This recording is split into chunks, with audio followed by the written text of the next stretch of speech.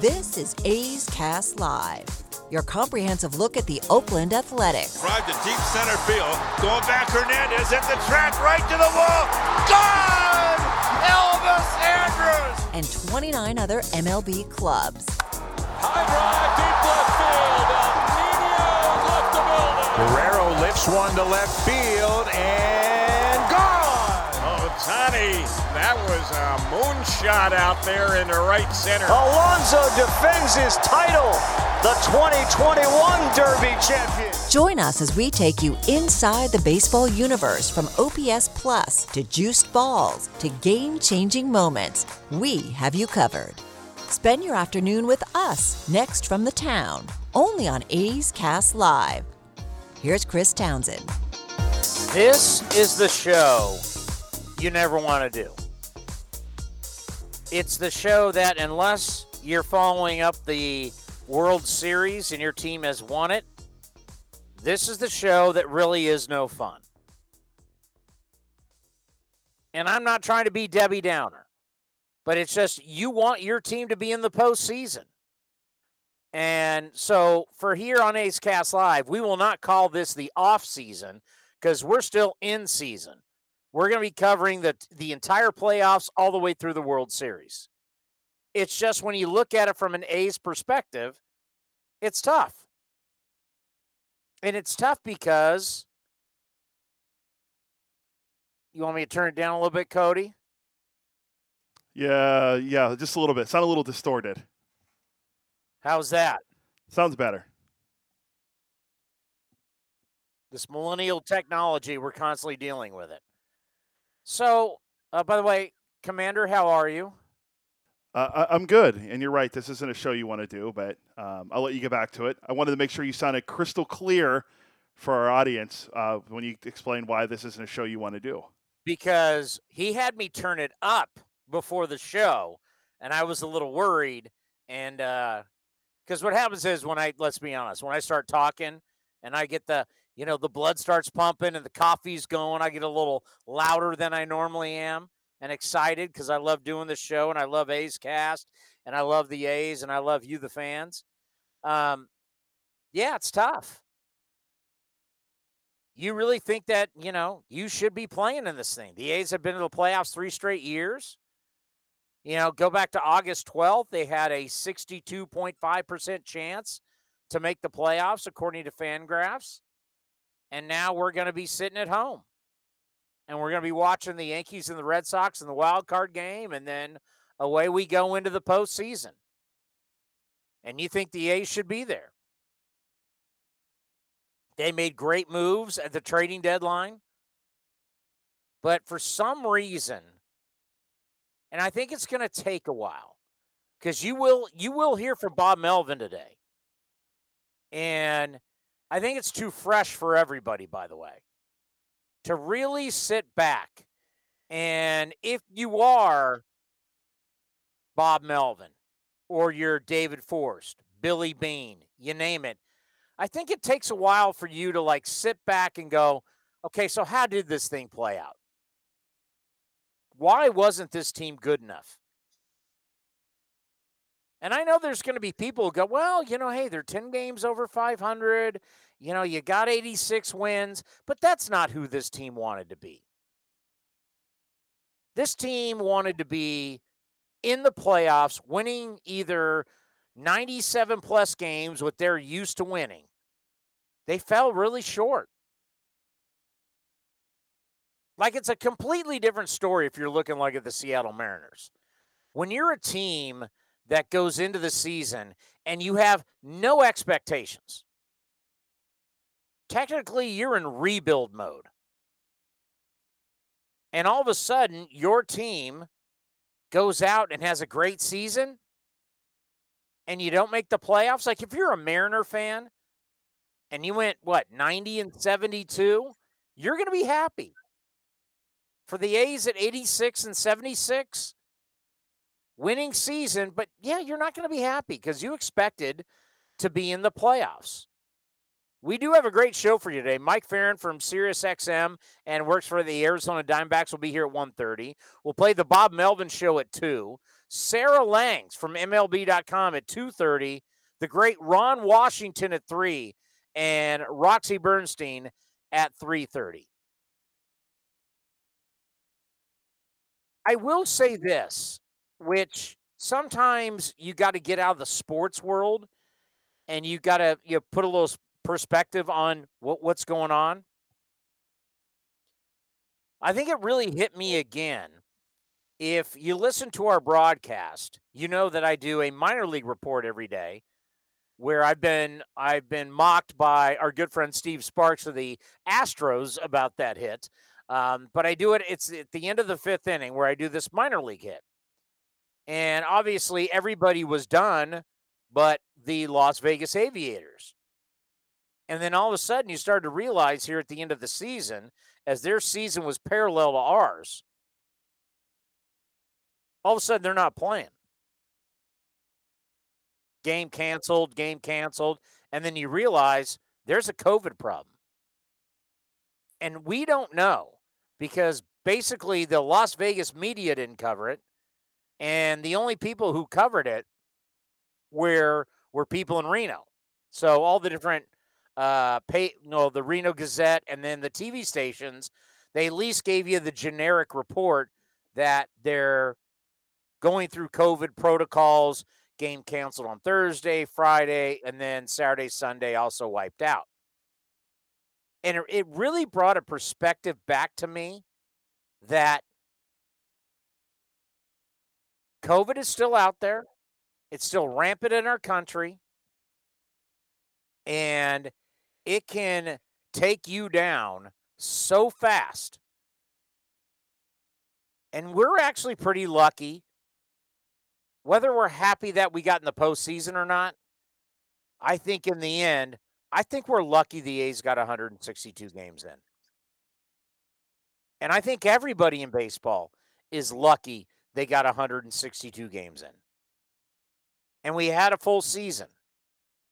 Now, there's a terrific article, Cody, that you sent me that I've been reading all day about, they talked, one thing they talked about in The Athletic by Jason Stark, the Hall of Famer, talking about how different a 60-game schedule is versus 162. Of course, we know that. And what that means for players and teams and, if you played the 60-game schedule, where would the A's have been? We're definitely in the postseason, even though, because remember, you got off to the tragic start, but then you won 13 straight. And the A's probably would have said, Cody, I know you're looking it up as we speak. I'm going to say after 60 games, the A's were in first place. Yeah, give me a second to pull up the schedule and do so many games through what they were through 60 games. So if you had a 60-game schedule. They were 35-25 through 60 games. So let me see what Houston – I have to see what Houston was. So the Braves, the Brewers, the Cardinals, and the Yankees would not have been in the playoffs if it was a 60-game schedule. Hell, the Braves weren't 500 until like August, sometime in August. And that's what's great about 162. But reading this article, it made me think, do the fans really want that? By the way, the A's would have won the AL West again. The Astros were 34-26. The A's would have been 35-25. Aha. Once they had that 13-game winning streak, the A's were on fire. So if we played 60 games. So this article in The Athletic, and if you don't belong to The Athletic, I understand. But if you read this article, it actually is very interesting from a standpoint of looking at last year to this year. But it made me think of this. How many fans, if you could condense the season, whatever the number would be, but yet expand the postseason, owners are never going to go for it because that's going to be less revenue unless you can make it up to them in a television contract that they're going to be losing attendance. But you tell me, Cody, if we could drop down, I don't know, give me the number, into the 140s and have more playoffs, have more teams, how many fans would be like, I like that way better than, I mean, think about the death march for so many of these teams that didn't make the postseason, where you're like, oh, it's 162. It really is too much. Because if you're not in it, the very end is just like, it's grueling. What was it? The number that a lot of people try to agree on is what, 154? So you pretty much take off a week of the schedule almost. Well, it is about a week. See, I think it needs to be. I think if I was to bet on it, I would. It needs to be more than that. I would think. I think 144 isn't a bad number. It's what it used to be before anyway, right? Doesn't it used to be 144 or something like 146 or something like that? So you do that, like, and you're talking about teams that had an excruciating time. Like, go back to your 60-game sample size. I'll give you a team that was 36-24, 60 games through the season this year. That'd be everyone's favorite to win the World Series, the San Diego Padres. Oh. Guess what their record was at the end of the season? 79-83. They were. By the way, how's their manager doing? Well, he hasn't been fired yet. Like, Luis Rojas' option will not be picked up with the Mets, so the Mets will be looking for a new manager. Oh, by the way, that means you're not fired. They're not picking up your option. Yeah, so he's not going to be back as the manager. I've had that happen to me before. Yes, they try and spin it when there's a release. We're just not picking up the option. They don't want to tell you we're firing you and we don't want you. We're just not going to pick up your option. I've been in that boat before. Quick aside from that, well, think about it this way. Jace Tingler has actually done an okay job with the Padres. Now, they collapsed this year. They've been 12-32 since August 13th. 12-32 since August 13th. Our good friend in Arizona, Torey Lovello, lost 111 games this year. He got his option picked up for next year.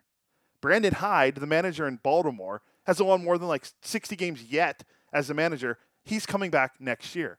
Luis Rojas, yes, the Mets had high expectations this year, is out after 2 seasons. Jace Tingler is going to be out after 2 seasons, 1 year in the postseason. But yet these guys are going to lose 110 games. Both teams have lost 110 games, and they're coming back next year. It just shows you the dynamics of 4 different franchises, where they're expecting to be and the expectations they have, because this is the first time, tried to go back and look, and it is true, the first time ever we've had 2 teams lose over 110 games in the same season, and both their managers are coming back next year. It's unheard of. Well, just knowing a little insight into the Padres, it's very obvious, and I know our fan base really doesn't care, but A.J. Preller is just trying to save himself. This is multiple times A.J. Preller has gone all in. This is multiple times he's fired managers. And he's gone in and he's dumpster fired the organization. He's fired multiple people before the season ended inside their organization. And I know for a fact he's the kind of guy, it's like opposite of what Bean and Force do, where everybody with the A's has been here a really, really long time and continuity is king. A.J. Preller, again, is going through, firing everybody, saying, oh, we need a new voice. Oh, we need a change. When the change really needs to be him. And, yeah, dumpster fire for quite a few teams. And if you had a smaller season and a larger postseason, I still don't understand why there's certain people in our sport who are so against expanding the postseason. You can't say this enough. Expanding the postseason has been good for the NFL, the NBA, the NHL, college football, college basketball. At one point, the NIT was the number one thing. And now what you look at with the NCAA tournament and the cash cow that is, and they always want to do the outlier. Like, what if a team gets, under 500? For God's sakes, we've got what did the Dodgers finish with in wins? 106. And they're in a wild card game. Are you kidding me? Yeah. The A's back-to-back years won 97 games and were in a wild card game. It doesn't make sense. Shrink the season, add more postseason. Let's get rid of this one-and-done game, even though that game does get ratings. But seriously, you could make far more money if you had expanded postseason. And it makes it more, and I just, it makes more towns, more teams involved. It just makes sense. And I'm hoping this will be part of the discussions of the CBA coming up. Give me more. Look at it this way, and you're right, because everyone's going to go with the outlier, the 500 team, the team that finished under 500. They're going to go, well, the Astros were under 500 last year. They were a game away from going to the World Series and probably challenging the Dodgers for the World Series as a team to finish under 500. Now, flash forward a year. What did the Astros do this year? Oh, yeah, they finished with the second best record in the American League. So if you want to say that they were under 500 the year before, they came back and they were the second best team in the American League behind only Tampa. So last year was more of a fluke year for them more than them being the outlier because they were under 500.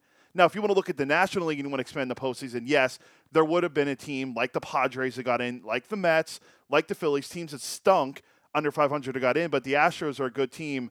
They were a good team last year, just had a bad record. One of their best power hitters didn't play last year. He was hurt, and Yordan Alvarez. So that happens. But if you want to expand, this whole idea of not wanting to expand the playoffs, if you have the playoff format from last year, the Giants are in, the Dodgers are in, because you take the first two teams from the division. So you would have Houston and Seattle already in, and then you would have it would be the Rays and Yankees. So then you would have the wild card teams being the Red Sox or the Jays and the A's. So the A's would be in this year as the ace seed essentially in the wild card game, and they'd be playing the Rays in the first round. So it'd be good because then you would have these teams that had 86 wins not being in the postseason. Yes, the Mets or Phillies or whoever had the worst record in the National League will play the Giants, and yeah, it would be heartbreaking for Giants fans if they lost in the first round to a team under 500, but that's just how it would work. But again, it's not going to fail. I mean, look at this. If you expanded the playoffs, do you really think that the Mariners being 90 and 72, I'm just looking at the standings right now, and the A's being 86 and 76 would ruin your postseason? A team that won 90 and another team that won 86 games, if they would really, like, it would be a tarnished postseason. I could look in the National League and look at the Cincinnati Reds and the Philadelphia Phillies. Phillies are 2 games over 500. Cincinnati, 83 and 79. So, yeah, every once in a while you would have the outlier that is a team under 500 getting into the postseason. Deal with it. I mean, I'll never forget, and I can't even remember what year it was, where the Seattle Seahawks, I want to say, were 7-9 and hosted the New Orleans Saints. That was that 2010? I don't even remember. I just know that happened. Matt Hasselbeck against Drew Brees. Did that hurt the NFL playoffs? Has the NFL playoffs suffered because that happened? Because an outlier happened? You have to stop worrying about the outlier and look at the true outcome. And more teams, more towns in the playoffs is better than playing 162 games. You know, another thing that it strikes me about this article, and, you know, obviously, what are we? We're not doctors. We're not trainers. When they say the amount of injuries that happened this year versus the last couple years and blaming the shortened season, and you just kind of wonder, like, why would that be? When guys got more rest, guys got more chances to work out, They got chances to be better. They weren't on planes. They weren't in hotel rooms. You know, when you're on a plane constantly, let's face it, you're in this tube with recycled air, and then you're going to a bed that's not yours in a town with a different time zone. You would think guys should have been healthier this year because of the opportunity not to have the grind from the year before. But yet there's more injuries. I don't know who we could talk to, Cody, about that. But to me, that would be really a fascinating conversation with like a orthopedic surgeon, or like, why would guys who got to have more rest and got to work out more ended up being hurt more? How do you explain that? It's a good question, and you're right. I don't know who we could ask about that.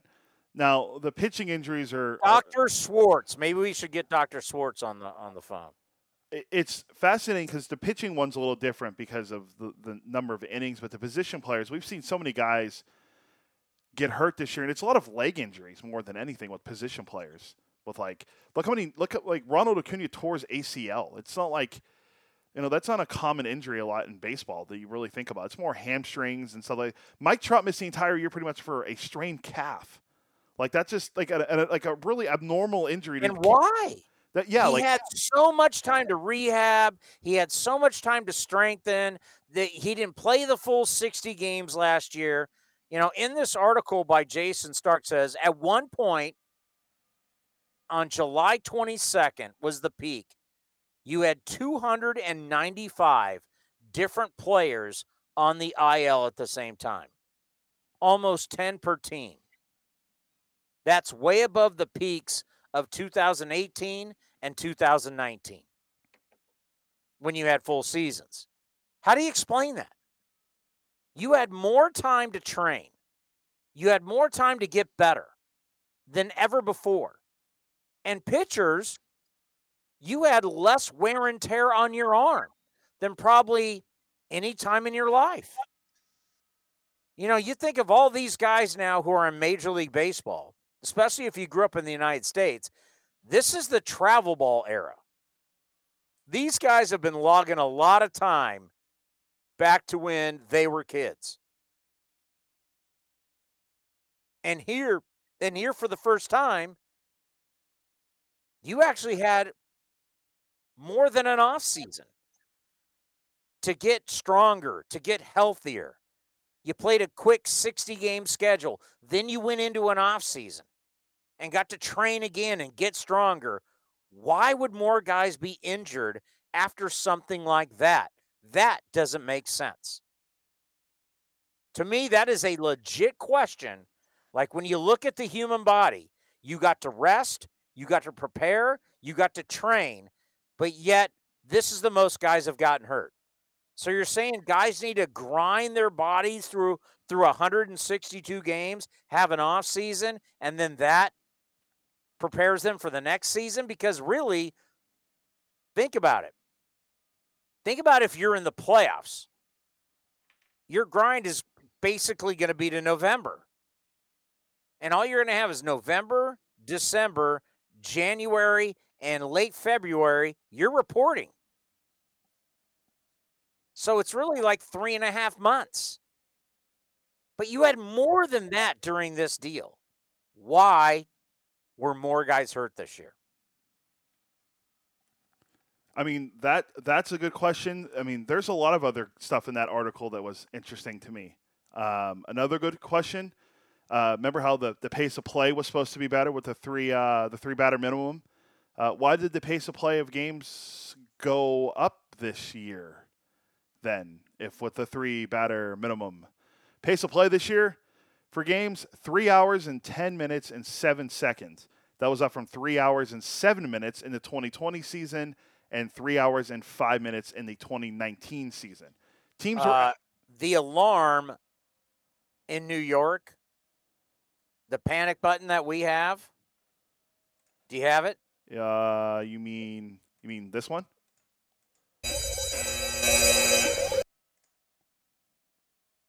See, I can't even hear that. Well, that's odd. I don't know why. But if you're in New York and you're going into this new CBA, the fact that your games are averaging 3 hours and 10 minutes, and I know there's that faction of the fan base that goes, I don't care how long it is. I don't care about a clock. The rest of people out there need to work. They need to get up the next day. I mean, how many kids can't stay up that late to watch games, let alone take them to a game because they got to get up and go to school the next day? If you're telling me the average baseball game is 3 hours and 10 minutes, who has enough time in their life, if you have a job, if you have a family, that you could sit on your couch for 3 hours and 10 minutes and watch the same thing? Let alone go to the game, park, get into the game, sit down, watch it, get in your car, go home, and you got to get ready for work the next day. How many people have that kind of time Monday, Tuesday, Wednesday, Thursday? Okay, Saturday, not a big deal. But during the weekday, who has 3 hours and 10 minutes worth of time to watch a sport? You just don't. Coming up next, Mike Ferrin, our buddy from SiriusXM and the Arizona Diamondbacks, will join us right here on A's Cast Live. Old Man Winter here. If I had it my way, it would stay winter all year long. Short days, wind chill, black ice, and a good polar vortex. Oh, heaven. Wait, is it getting warm in here? Your cold snap is over, Old Man Winter. Spring has arrived. Spring. Spring is here, which means it's the perfect time to get away in the Hyundai you've always wanted. Visit the Hyundai Getaway Sales Event, where you can get great deals on all of our award-winning Hyundai models, like the tech-filled Tucson and Kona, as well as the spacious Palisade. Enjoy wherever you go with the peace of mind that comes with America's best warranty and 3 years or 36,000 miles of complimentary maintenance. But hurry in, these deals won't last. Add more joy to your journey at the Hyundai Getaway Sales Event. Now get 0% APR or up to $1,500 bonus cash on the Hyundai Tucson. Now, during the Hyundai Getaway Sales Event. Offers end soon. Call 562-314-4603 for details. This is Chris Townsend for my favorite golf course in the Bay Area, Cinnabar Hills Golf Club. Tucked in the beautiful hills of San Jose, Cinnabar Hills offers the finest 27 holes of championship golf in Silicon Valley. Come see the amazing new renovated clubhouse and restaurant, plus patio dining with the most breathtaking views. Cinnabar Hills is far more than a golf course, one of the premier places in the Bay Area to host weddings and any type of events. There's no golf experience like Cinnabar Hills Golf Club. Go to CinnabarHills.com. That's CinnabarHills.com. A's Cast Live continues from the East Bay. Here's Chris Townsend. Our buddy Mike Ferrin is going to be joining us in seconds. Does the Power Alley on SiriusXM MLB Radio, and also is me for the Arizona Diamondbacks, and also does some play-by-play. Boy, by the way, is my mic better? Yes, it is. Thank you. I don't know. You just seem low. You messed up. You wanted me to crank stuff up, and it just was not right. It's hard when I'm not there to see what's going on. This is why it's so difficult to do it from, like 5 miles away from you. You are never coming back to my studio. That's fine. I'm okay with that. That is never going to happen. We are going to be remote for the rest of our careers. That's fine. Again, that's fine. And I look at Mike right now. God, it is great to see you. How are you? I'm good. It's great to see you. Well, I'm going to tell you this. Now, so there's in-season townie and there's off-season townie. And off-season townie is trucker hats and apparently in an undisclosed location somewhere in a bunker. But that some artwork or something. Should I put like fake books behind me? We've been working at home for almost 2 years now, and you can't get a better background than that. Like that's like 0 out of 10 on the Zoom calls app. It's straight carpet padding, and by the way, no one can hear me. I could scream so that's why it's like a sound studio for all my commercials and everything. Like I could scream and my neighbors can't hear me. Uh-huh. But you know what? You're right. Maybe I need to put like a fake bookshelf or put something to make me, put my degree behind me, or just get some like A's artwork or something. Do something. Put some, like all those guys that are doing all the cool drawings and stuff of like classic players or like the baseball card art, of Ricky. Like put that behind you. That'd be perfect. You know what's the worst is if you've written a book and you have your book behind you. That is you mean like passing. Well, yeah. Well, I wasn't going to say anybody in our sport. I was going to go it's passing. If you watch the guys like, it's CNN or whatever, the guy comes on, he's got his books behind him. Like, come on, really? You're that Passing guy. has his turn so you can see the cover of it. I haven't written a book. Maybe, maybe, just maybe. What would the title of your book be? Hang on a second. This is be like how would you describe what you would do as your book? A's announcer doing a book. What would it be? Well, I'm known as a straight shooter, and I would like to say my way, kind of like off Sinatra. Like, I've done it my way. I got to a point in my career where I said, you know what? I'm like Liam Hendricks. I said, I'm either succeeding or I'm failing doing it my way. And if you don't like it, I'll figure out something else to do. Mm-hmm. But screw everybody. I'm going down my road. And that's kind of been the great thing about the A's is they've always appreciated, like, hey, do what you do. I think that's why the A's and I have been a perfect fit. Most teams would have been freaked out about stuff that I say after games and on this show, but the A's have always, you know what? Here's the title. The A's allowed me to be me. Oh, there you go. And then it'll just be you. See, what they did is they allowed you to be you so you can kiss up to them the rest of your career. That's really good. That's great. I like getting paid, my friend.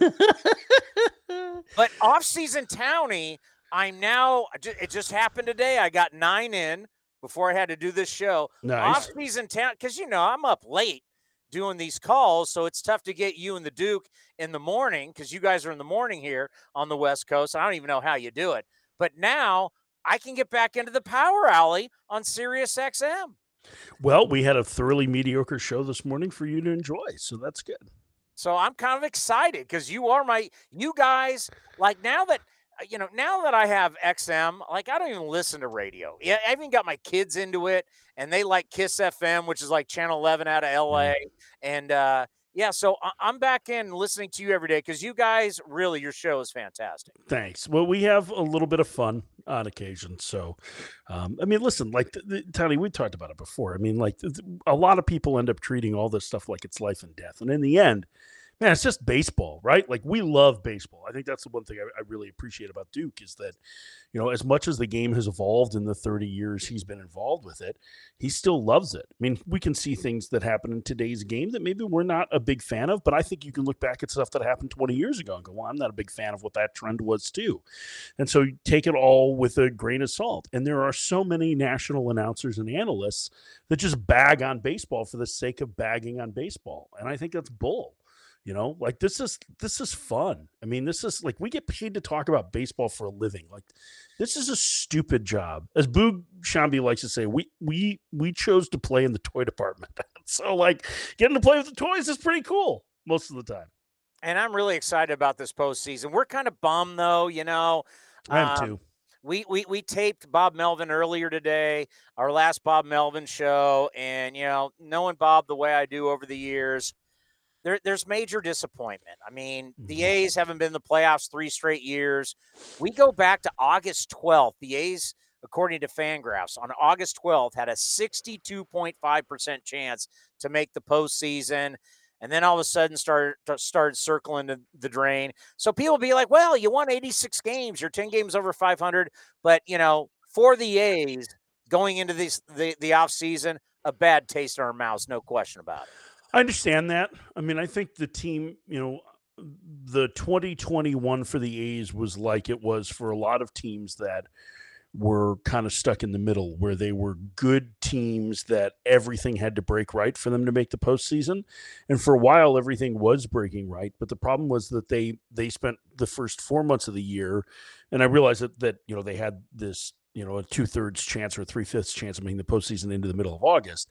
But they spent a good chunk of the year, not being deep enough. And they were able to address it at the trade deadline mercifully, in the deals that they made, and specifically like adding, like I thought the Harrison and Gomes trade was really smart just to get deeper, the Marte trade. Gosh, imagine what the last, 6 weeks would have been like after Laureano was suspended if Marte hadn't been there, So I think that there were a couple of things that kind of, were endemic to this season and to the path that a lot of teams' ownerships put them down that impacted the A's this year. But, I mean, listen, it's still a good, talented core group, and my hope is that they can spend some of the winter augmenting it with guys that can help to get them back there, because I think it's like, I love the Mats. Like, they're great. And Bassett, Montas in the rotation, like Manaea, like it's really good. Like there are good star quality core pieces there that you should be able to build upon to compete for a playoff berth in 2022.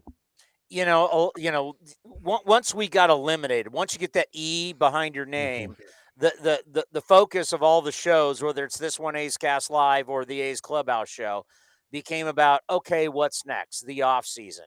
And normally I have pretty good answers of what I think. Will this guy stay? Will this guy go? Is he signable? Like Marte turns 33 next week.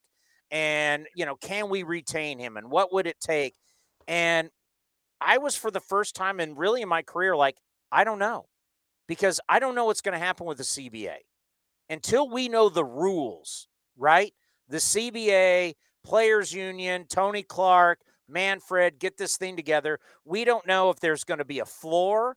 We don't know what the ceiling's going to be when we talk about salaries. We don't know what the roster size is going to be.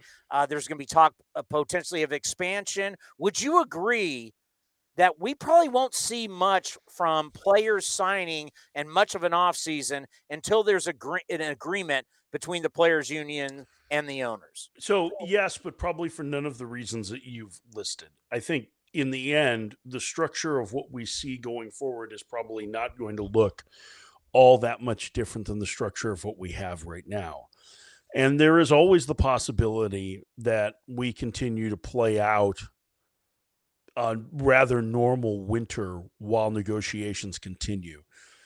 I'm not a labor law expert, but I'm going to play one on the radio show because I've had to delve into what law school did you go to? I was in the law firm Dewey, Cheatham and Howe. That's the that's the firm that I was. But my understanding is that when things are collectively bargained, that just because the agreement ends doesn't mean that you have to have a work stoppage. You don't have to have, in this case, it would be a lockout from the owners, or you don't have to have a strike as you get to the end of an agreement from a union.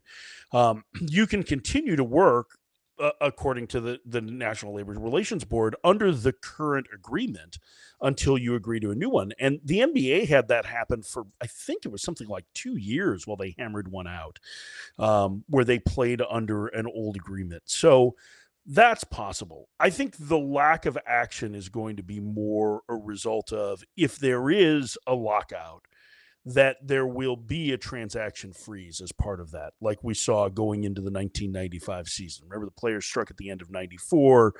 What people don't remember is that once the calendar flipped to 95, it was the owners who locked out the players then at that point, and that's what extended into the first part of the season, canceling what was it, 18 games in 95. I think they played 144. So I think that there's that part of it. And if you remember back, there were some transactions that were made that were kind of on hold, a la the NBA, like when you make that deal on draft night and you can't announce it for like 3 weeks. Like that was kind of what happened. So I think that that's probably more likely what you would see happen if there is a work stoppage. But I don't see there being that significant a change to the structure. I mean, the roster sizes are 26. They've already negotiated that, right? I mean, that was supposed to be in play for 2020.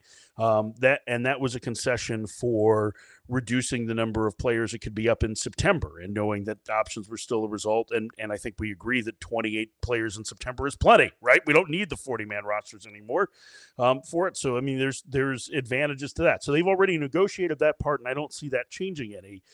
everything that we're talking about has to do more with the financial structure of the game, less from cap and floor, because that stuff's not going to fly. What it'll be is more like service time, minimum salary, whether or not players can get to arbitration faster or not. There's been some talk of the idea of players hitting free agency a year too early, which I actually think benefits owners more than it does the players.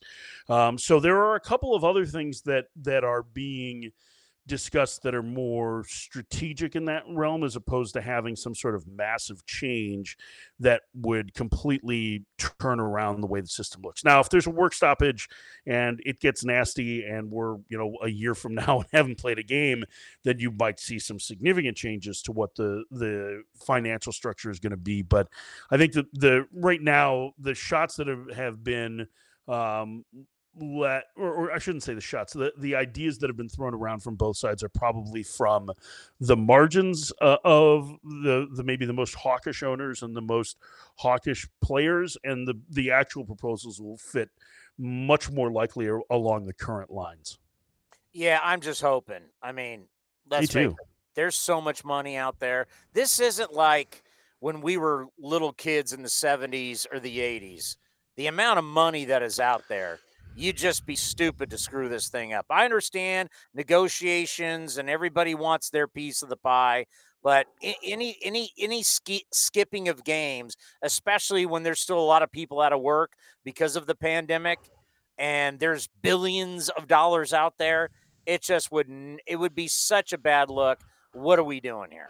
I agree, and I think it's from both sides. I mean, the money that's come into owners is significantly more, as is the money from players. And I think that that's part of the issue that we have, is that, maybe there are, I mean, listen, you can attest to this working in Oakland. I can attest to working in Phoenix. There's a lot of difference in the revenue that comes into the teams versus what happens in New York. But you're never going to even that all the way out. And why are the Yankees going to give up all of the revenue that they make to everybody? This isn't the NFL. We're not playing once a week. We don't have just one, national TV contracts that you can split 32 ways. There's going to be a regional aspect to this. And from the player standpoint, like, listen, some of the issues that get a lot of attention, like the service time issue, I agree that the best players should be on the field faster. I think as a fan, you want to see that. But we're talking about this impacting one, maybe two players a year. It's impacting the elite level players more than it is the rank and file. Hell, if the union really wanted to fight for the rank and file, they would try and ensure that if teams valued service time, that they valued every year of service time, because the number of non-tenders that are going on the free agent market help to drive down the price for other free agents. So all of these things, you're right, are very much first world problems. And the ugliness of a work stoppage, we remember 94 and 95. It was awful. We probably got a healthy dose of a reminder of what that was like in the way that the two sides fought in 2020. It is beyond absurd to me that these two sides would not come to some sort of an agreement, even if it's just a temporary agreement based on the bounds of the current collective bargaining agreement that would allow them to stop playing games in 2022. I think it is so beyond foolish for all of the reasons that you outlined. And now here we go into the postseason. Everybody is 0-0. And I even look at the wild card teams, whether you talk about the Dodgers, you talk about the Cardinals, Red Sox, Yankees, it's anybody's game at this point. If you had to bet on one team right now, I'm putting you, you're going to go a little north, and I'm putting you in a sports book in Las Vegas. And you got to put your money. Hey, we've got one at Chase Field now, but I'm not allowed to bet on baseball. I'm a team employee. Come on. Well, if you were not a team employee, let's say you worked for the Arizona Cardinals and you were able to bet on this, who would you put your money on? Suns and 4. No, sorry. Tom Chambers is not walking through that door. I think I've been on the White Sox bandwagon for a long time, and I really like that team a lot. They're healthier. They've got a question, I guess, at the back of the rotation, but the bullpen is actually kind of sneaky good when you start getting down to just the big arms that they have. So you've got Hendricks, Kimbrel, Kopech, Crochet, Aaron Bummer, who threw the heck out of the ball the last month of the season. I think it's a really good team. I think, Tampa Bay is has got tremendous arms, but there's a good chance that they start 4 rookies in the division series. I think those guys probably, from a stuff standpoint, can handle it, but I don't like their depth of arms as much as I liked it a year ago. They're a sneaky good offensive team, but I think that against swing and miss pitching staffs, you can have some success with them. I think Houston's the most complete offense. I think the White Sox have the most complete pitching staff. I think that, to me, is where the American League champion comes out of, is that series. Can you imagine Tony La Russa at his age? And we just had Tony on the program when the White Sox were in town. And we've dealt with Tony for years because of Arf and his relationship with the Athletics. They were saying he's too old. He's not going to be able to lead this team. Can you imagine your prediction? Tony La Russa taking the White Sox to the World Series? Well, I like to think that it's Jose Abreu that's helping to take the White Sox to the World Series, and Lance Lynn and Lucas Giolito. I mean, I think it's their talent that has helped to drive it. I think Tony has pushed the right buttons, and I think he's one of the best managers of a bullpen in a postseason series that you're going to find. I don't think any of that has changed. He basically created sabermetric-based matchups in the bullpen. Like, you can thank him and Rick Honeycutt for 3-hour and 20-minute games. That's where it comes from, is from Tony. So I think Tony, with a good bullpen and solid rotation, has so many weapons at his disposal that it just makes it easier to manage. And plus, I love that division series for him and Dusty together. I love Dusty. Dusty's one of my all-time favorites. Dusty, to me, there should be a category for baseball's Hall of Fame that encompasses entire careers, and Dusty should be in as a player, manager. Everything he's done in the game, it warrants that. Plus, he's the coolest human being that ever lived. And they have a history together too. And so I think that series is fascinating. And you guys see it. Houston's offense is just like, they don't look like anybody else. They're what everybody else is trying to get to, right? They get on base, they don't strike out, they hit dingers. They're really, really good. And so, that's going to be a challenge even for a team with as good a pitching staff as the White Sox have. And listen, that's not to discount the Rays or, I don't think that either the Yankees or Red Sox are quite as good as those other teams. But once you get to the tournament, it doesn't matter. The best team doesn't always win. You love this. Earlier this season, so what we did was, it would be me leading it, but we'd get Ray Fosse to talk to a legend, and we did basically 45 minutes with Dusty Baker when he was in town. And I got to cover Dusty back in the days when he was with the Giants. I'll never forget when he came back from prostate cancer. He said something I'll never forget. Tomorrow is promised to nobody, but we had Dusty Baker on for 45 minutes.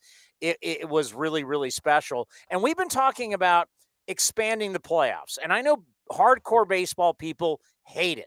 But when we talk about the NFL, we talk about the NBA, the NHL, college football, college basketball, hell, we can go into golf. When you've expanded stuff, it doesn't lose in revenue. It works for television. And we've got a team that has 106 wins playing in a wild card game. Do we need to think about that going forward?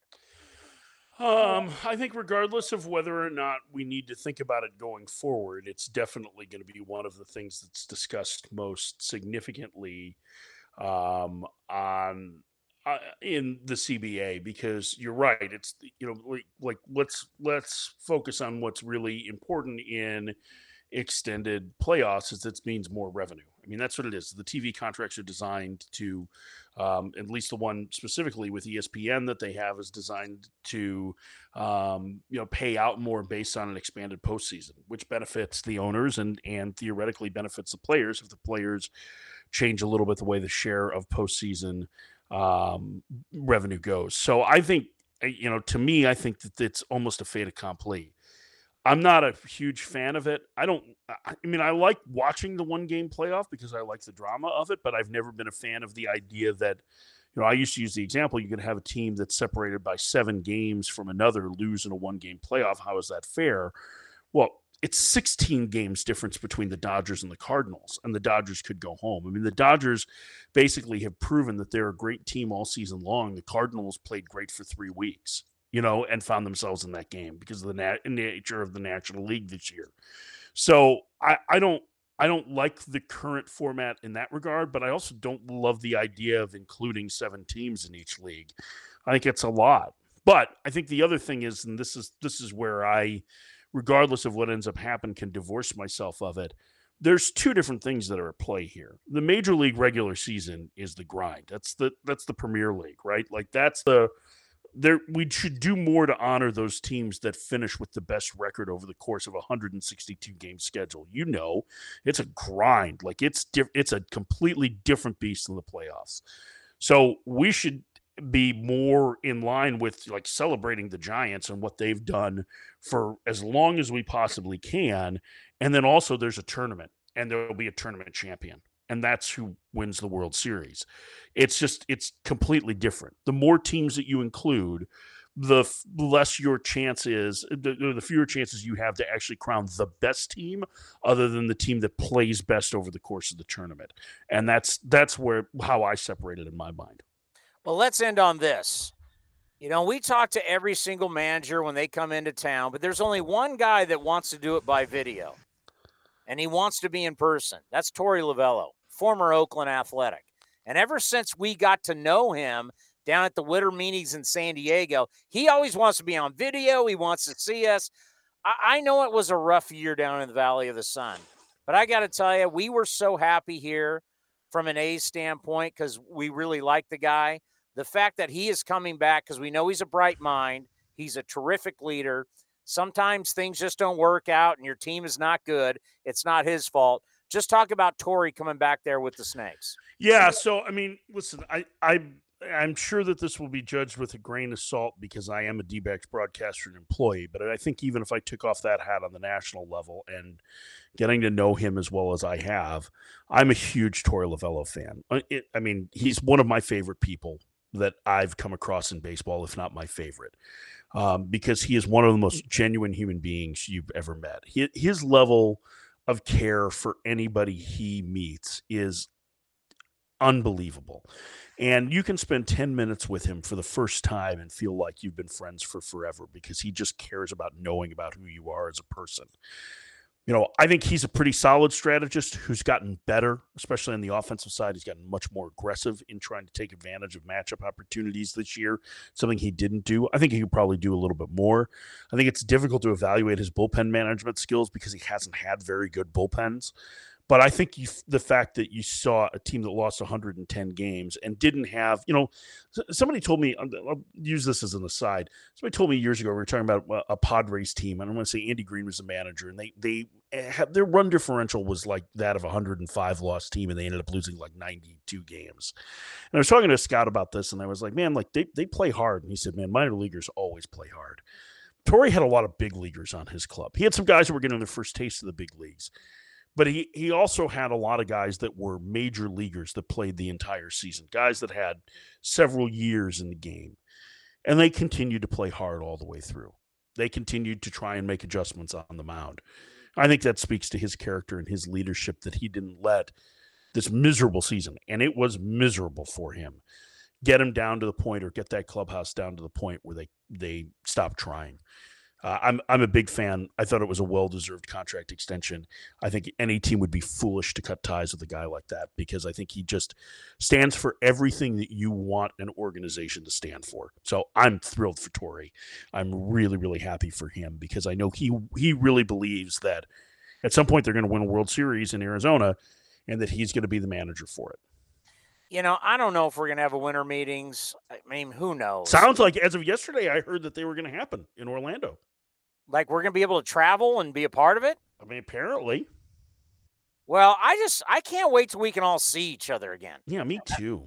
I mean, it's been weird. Like all of a sudden, like Eric Nadel showed up and you're like the Hall of Famer. And we had him on our, because we do our show from the field in Oakland. And, we hadn't had anybody show up in so long. It was like shocking to see another broadcast. Dude, I went to the All-Star game and it was like, it felt so cathartic to be able to go and be there. And I'm going to do ALCS and World Series for Sirius. And I'm excited as much to get out on the road to see people face to face as anything. One of the reasons why, I mean, I love doing baseball. I'm assuming it's one of the reasons you do is baseball people like to talk and they like to talk about baseball. And there's a lot of downtime. Yeah. And that can get annoying when you're standing around waiting, but that downtime is generally filled with building friendships and relationships. It's a very big extrovert sport, for those reasons.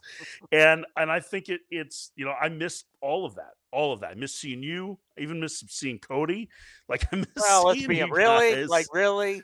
That's how desperate things have gotten, Tom. You know what? I can't wait to buy you a beer. I can't wait to drink it.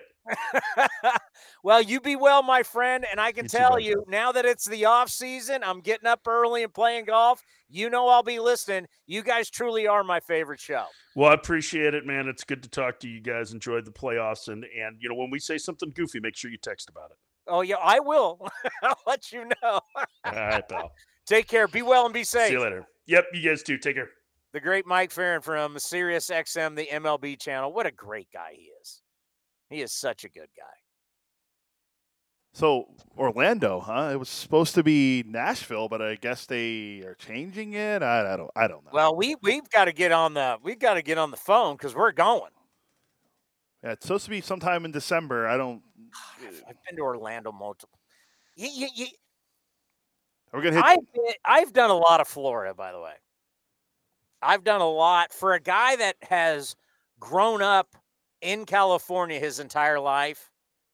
I have done Miami. I've done Fort Lauderdale, Tampa, St. Pete, Orlando, Jacksonville.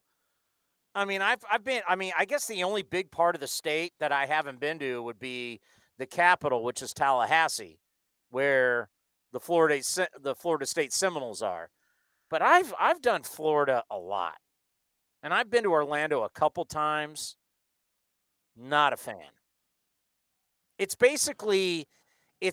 in some ways, if you understand like Southern California, where there's Disneyland and there's, SeaWorld and there's all of this, they have all of it there, but it's on steroids. Like SeaWorld in Orlando, and I actually stayed at the hotel. So a couple times I went and covered the big PGA Tour convention that's in Orlando every year, the merchandise convention. And one year we stayed at the SeaWorld Hotel. And the thing is massive. I mean, it's got a whole water park with water slides. They don't have that in San Diego. I mean, Disneyland in Anaheim, man, they got Disney World. Disney World it's its own city. Universal Studios, it's its own city versus what you see down in where's that? I just went there too not too long ago. Was that Burbank? Is where Universal Studios is? I think it's Burbank. Somewhere around. Yeah, I've never been to I've only been to Disney. Universal Studios is pretty cool. It's a lot different from when I was a kid. Now taking my kids there, but that's what Orlando is. Orlando is just theme parks, but really it's a swamp. That's why they were able to make these theme parks and build all these hotels and make it's basically Southern California on steroids because it's so cheap. They were given the land for nothing because Orlando is just like swamp. And so, yeah, Disneyland was able to build a Disney World. I've never been there. They have Disney World. I haven't been there, but being in Orlando, they have a freeway that goes out just to Disneyland. That's how big it is. I went there when I was my dad claims I was 5, but I wasn't 5. I remember I was like 2. Yeah, all you Midwest and East Coast people have all been to Disney World. I think I was 2 years old when my dad took me to Disney World. I don't remember anything about it. He claims I was 5. Again, if I was 5, I remember what happened. But I was 2 years old. My dad took me down with my cousin, and I don't know. I've been to Disneyland as an adult, so I obviously I remember that. But I've only been to Florida once. My aunt used to live in Georgia, so I went there a lot. But I've only been to Florida once. So going to Orlando, I wouldn't mind seeing Florida. Now I'm going to tell you, I'm not going to say I never had a good time. I've had some really fun times in Miami. Fort Lauderdale was fun. I actually had a good time in Orlando. St. Petersburg sucks. Tampa sucks. Jacksonville, all right. But Miami as a whole, like Miami, you're in a different world. It's kind of like when you go. It's kind of like when you go to New Orleans, you're like in a different world. Miami is a different world, and it's fun. But it's one of those things, kind of like Vegas. You only need to be there a couple days, and then you need to get out. But so we need to start working on that. If that's official, we're going to have a winter meetings, because I can see why they pick you. Where was it supposed to be? It was supposed to be Nashville, and I just texted with Mike, and I said, so it's supposed to be in Orlando? He goes, that's what I heard. I don't know the details yet, but I'm sure I'll find out more in the next few days. So I'll reach out to him again in a few days and see if he's heard anything. Because, well, whether it's Nashville or it's Orlando, they're open. I mean, one of the reasons maybe why they're going to Florida is because Florida's open. Florida's open for business. Like, you really couldn't have, like, the winter meetings, if baseball's like, we're going to do it in San Francisco. Oh, my God. People would flip out. I just don't understand how the winter meetings could take place, because it's a big part where you talk about players signing and all that, if it happens after December 1st and there's no CBA.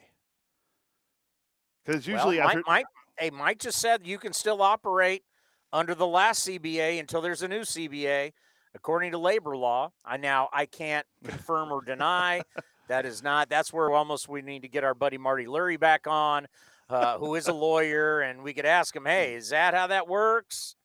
I'm not a lawyer, nor do I play one here on the program, but I just think personally, and I'm not trying to, play the law firm of Elias and Townsend, but I just think owners are going to be I'm not going to say instructed.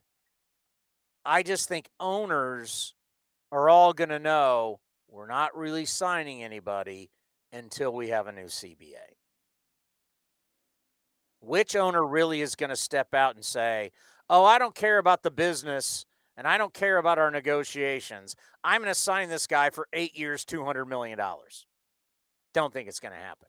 Could there be some small deals where, like Josh Harrison was only making $1 million this year.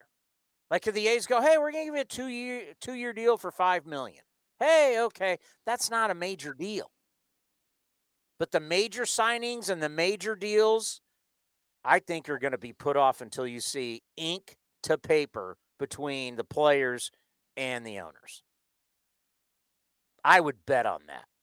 I just don't think we are going to see a Maverick owner go out there and go, and by the way, who is that free agent right now? Is there anybody out there that is that $200, $300 million guy? Because last time I checked, everybody worth their salt who is in their prime. Because, the outlier would be like a Juan Soto, a Vladimir Guerrero Jr., Bo Bichette. I mean, how many guys are out there that, like, it's a free agent where you say that guy's getting $300 million? Is there anybody out there? The only guy that he's not going to get $300 million, but he's still pretty young and he's entering the prime of his career. And we've talked about it before, and I think I know the perfect fit for him. I think Carlos Correa is going to get the biggest deal out of anyone, and I think it's going to be. I think he's going to go to Detroit. I think it makes too much sense for him not to go to Detroit and be back with AJ Hinch. But I don't think he's going to get $300 million. I think he can get close. I think he can get close to $200 million though, because he's only going to be 27. And but he hasn't been able to stay healthy.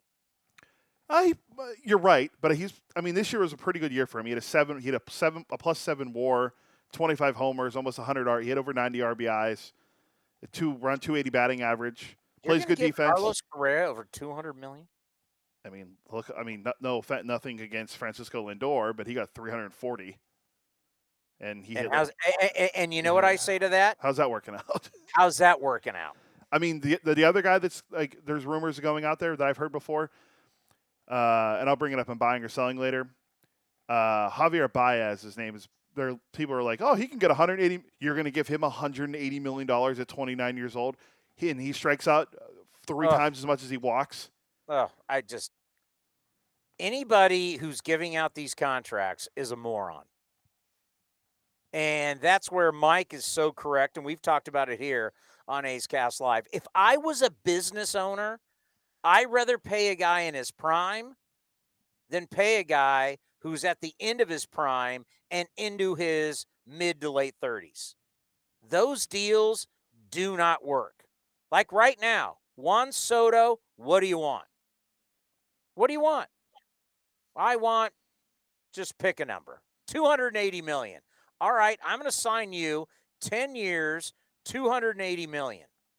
And guess what? The contract's up when he's what, 32? Yeah, 32. And if I want to walk from him at 32, where I say, I tip my cap, kind of like what, NFL teams do with quarterbacks. When I'm done with you, done paying you, you can move on.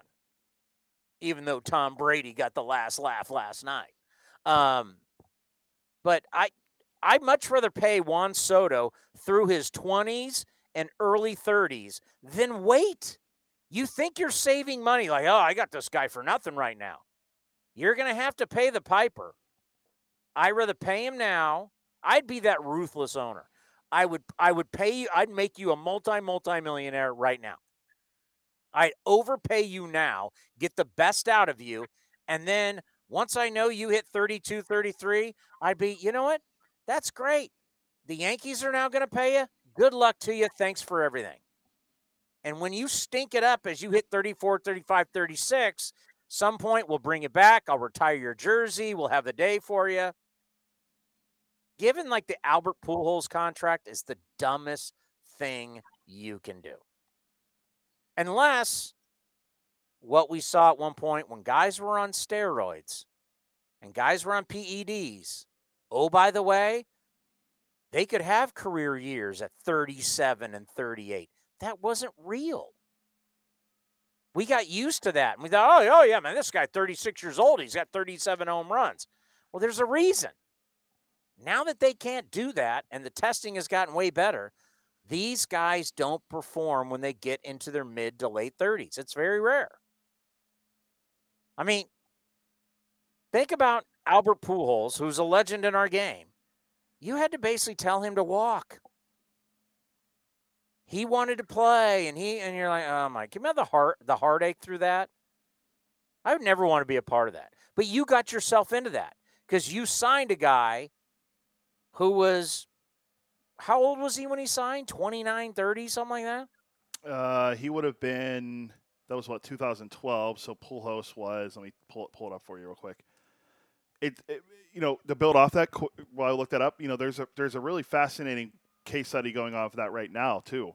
There's 3 old guys in baseball that had really good years, and one of them already re-signed with a team, and 2 of them are interesting. The Giants already re-signed Brandon Crawford to a pretty team-friendly deal. I think he's making 2 for 30 years. But Brandon Belt is out there, and I told you last night, Hembo thinks he can get over $20 million on the free agent market. And Buster Posey's another one.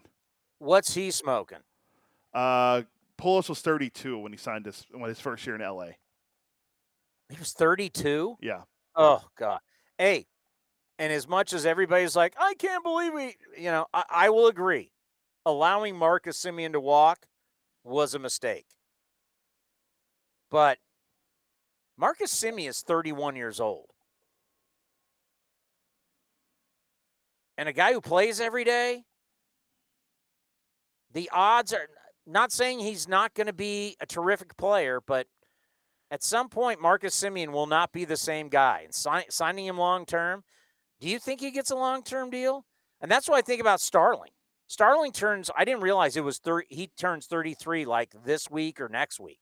I haven't checked his birthday, but it's coming up. How many people are going to go, yep, I'm paying that guy 5 years? We'll see. It's going to be an interesting offseason. Well, it's always sad when we have the final Bob Melvin show. It just is.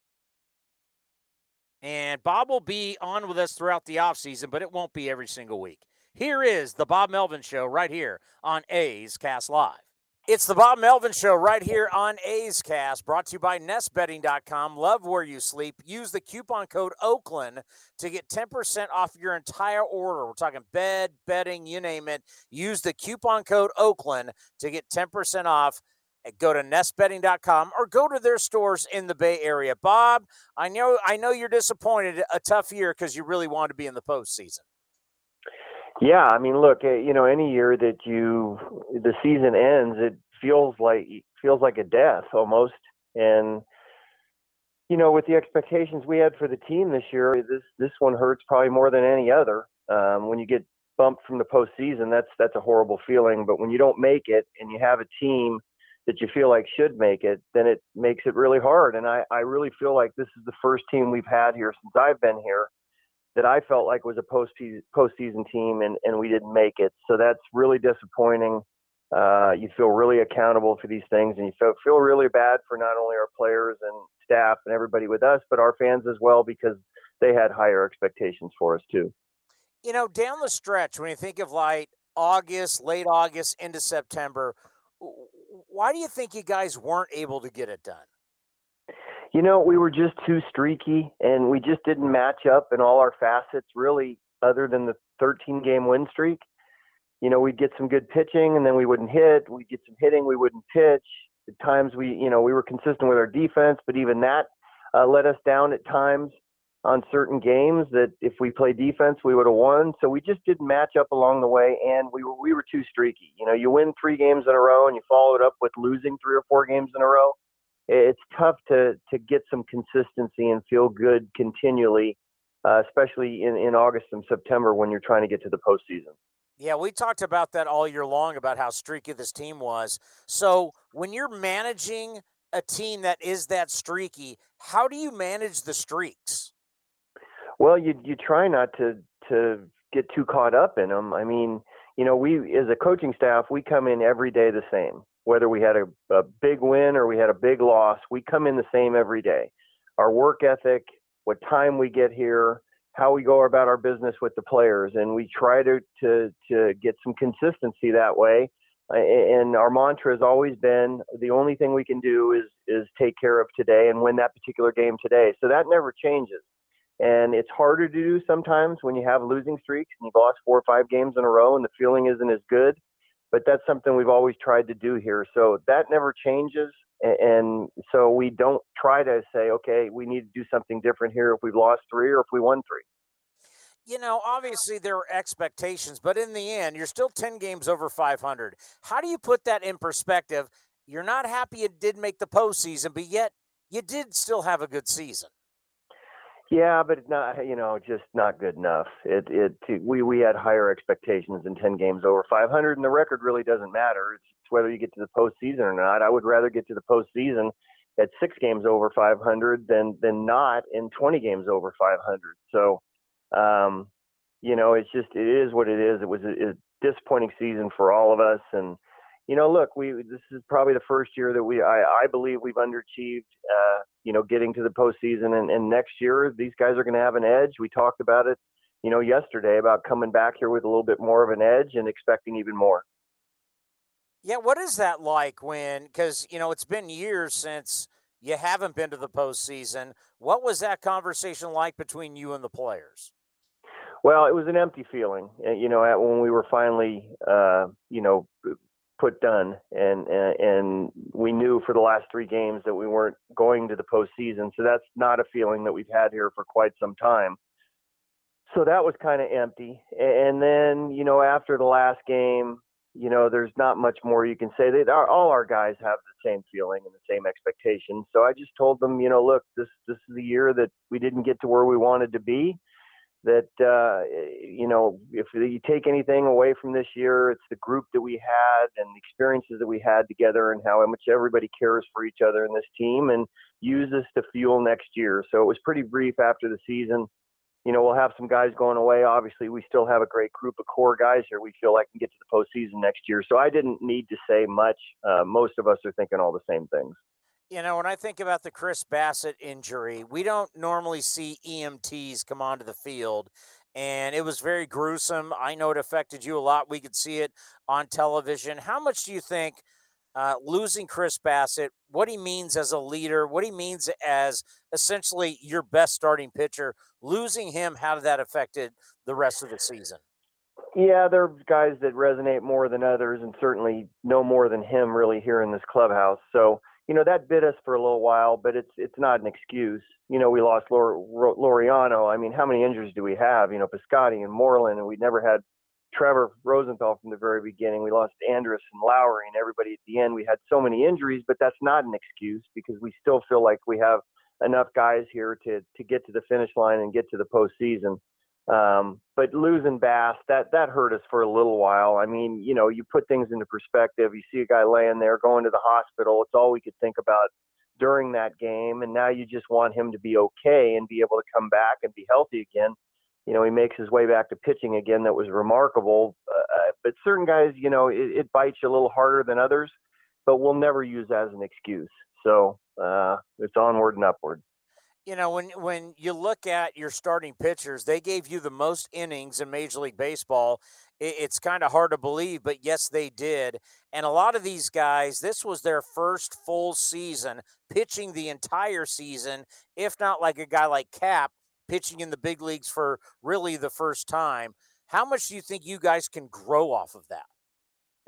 Yeah, well, look, these days they had an edge from the very beginning. They're really close and they push each other. So it didn't surprise me how it ended up, and you say, it doesn't feel that way. And, to an extent, maybe not. But, and then you hear that maybe the bullpen was worn out. But how can the bullpen be worn out if the starters gave you more innings than anybody else's team? So I think going into next year, these guys will even push each other a little bit more.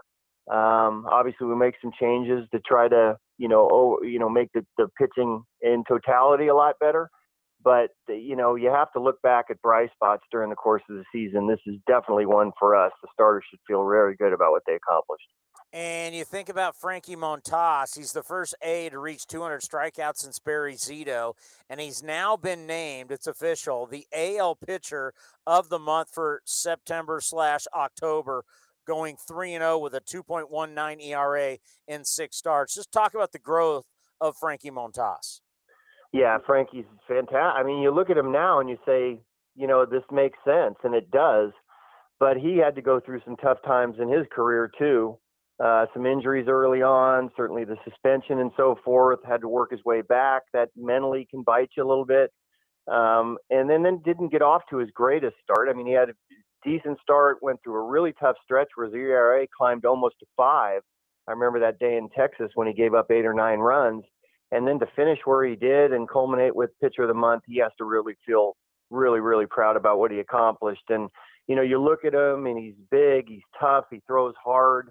There are a lot of great things that he should feel about going into next season. And he should go into next season thinking he's coming in as an ace. And I think we have probably 3 guys that should feel that way. When you think about your bullpen, a lot of people, they wore down. Just what do you think happened at the end of the season with your bullpen? If I knew that for sure, I'd have a better answer for you. Things are contagious on teams. And, I think we went into maybe around the 2/3 mark of the season where we were the only bullpen that had not given up a lead after 8 innings. And then it just kind of caved in on us and we did it a lot. So, it's just, I think it can get contagious, like a team that doesn't hit or a team that doesn't field well or whatever. You go in maybe with a little bit of doubt. You want to be that guy that stops the trend and maybe put a little bit too much pressure on yourself. So it's puzzling the way it happened from such, from being so good to having a difficult time there for a while. But I know our front office will look at that and try to make some changes and try to better our bullpen and, sustain it for a full season. The batting average around Major League Baseball was down to levels of 1968.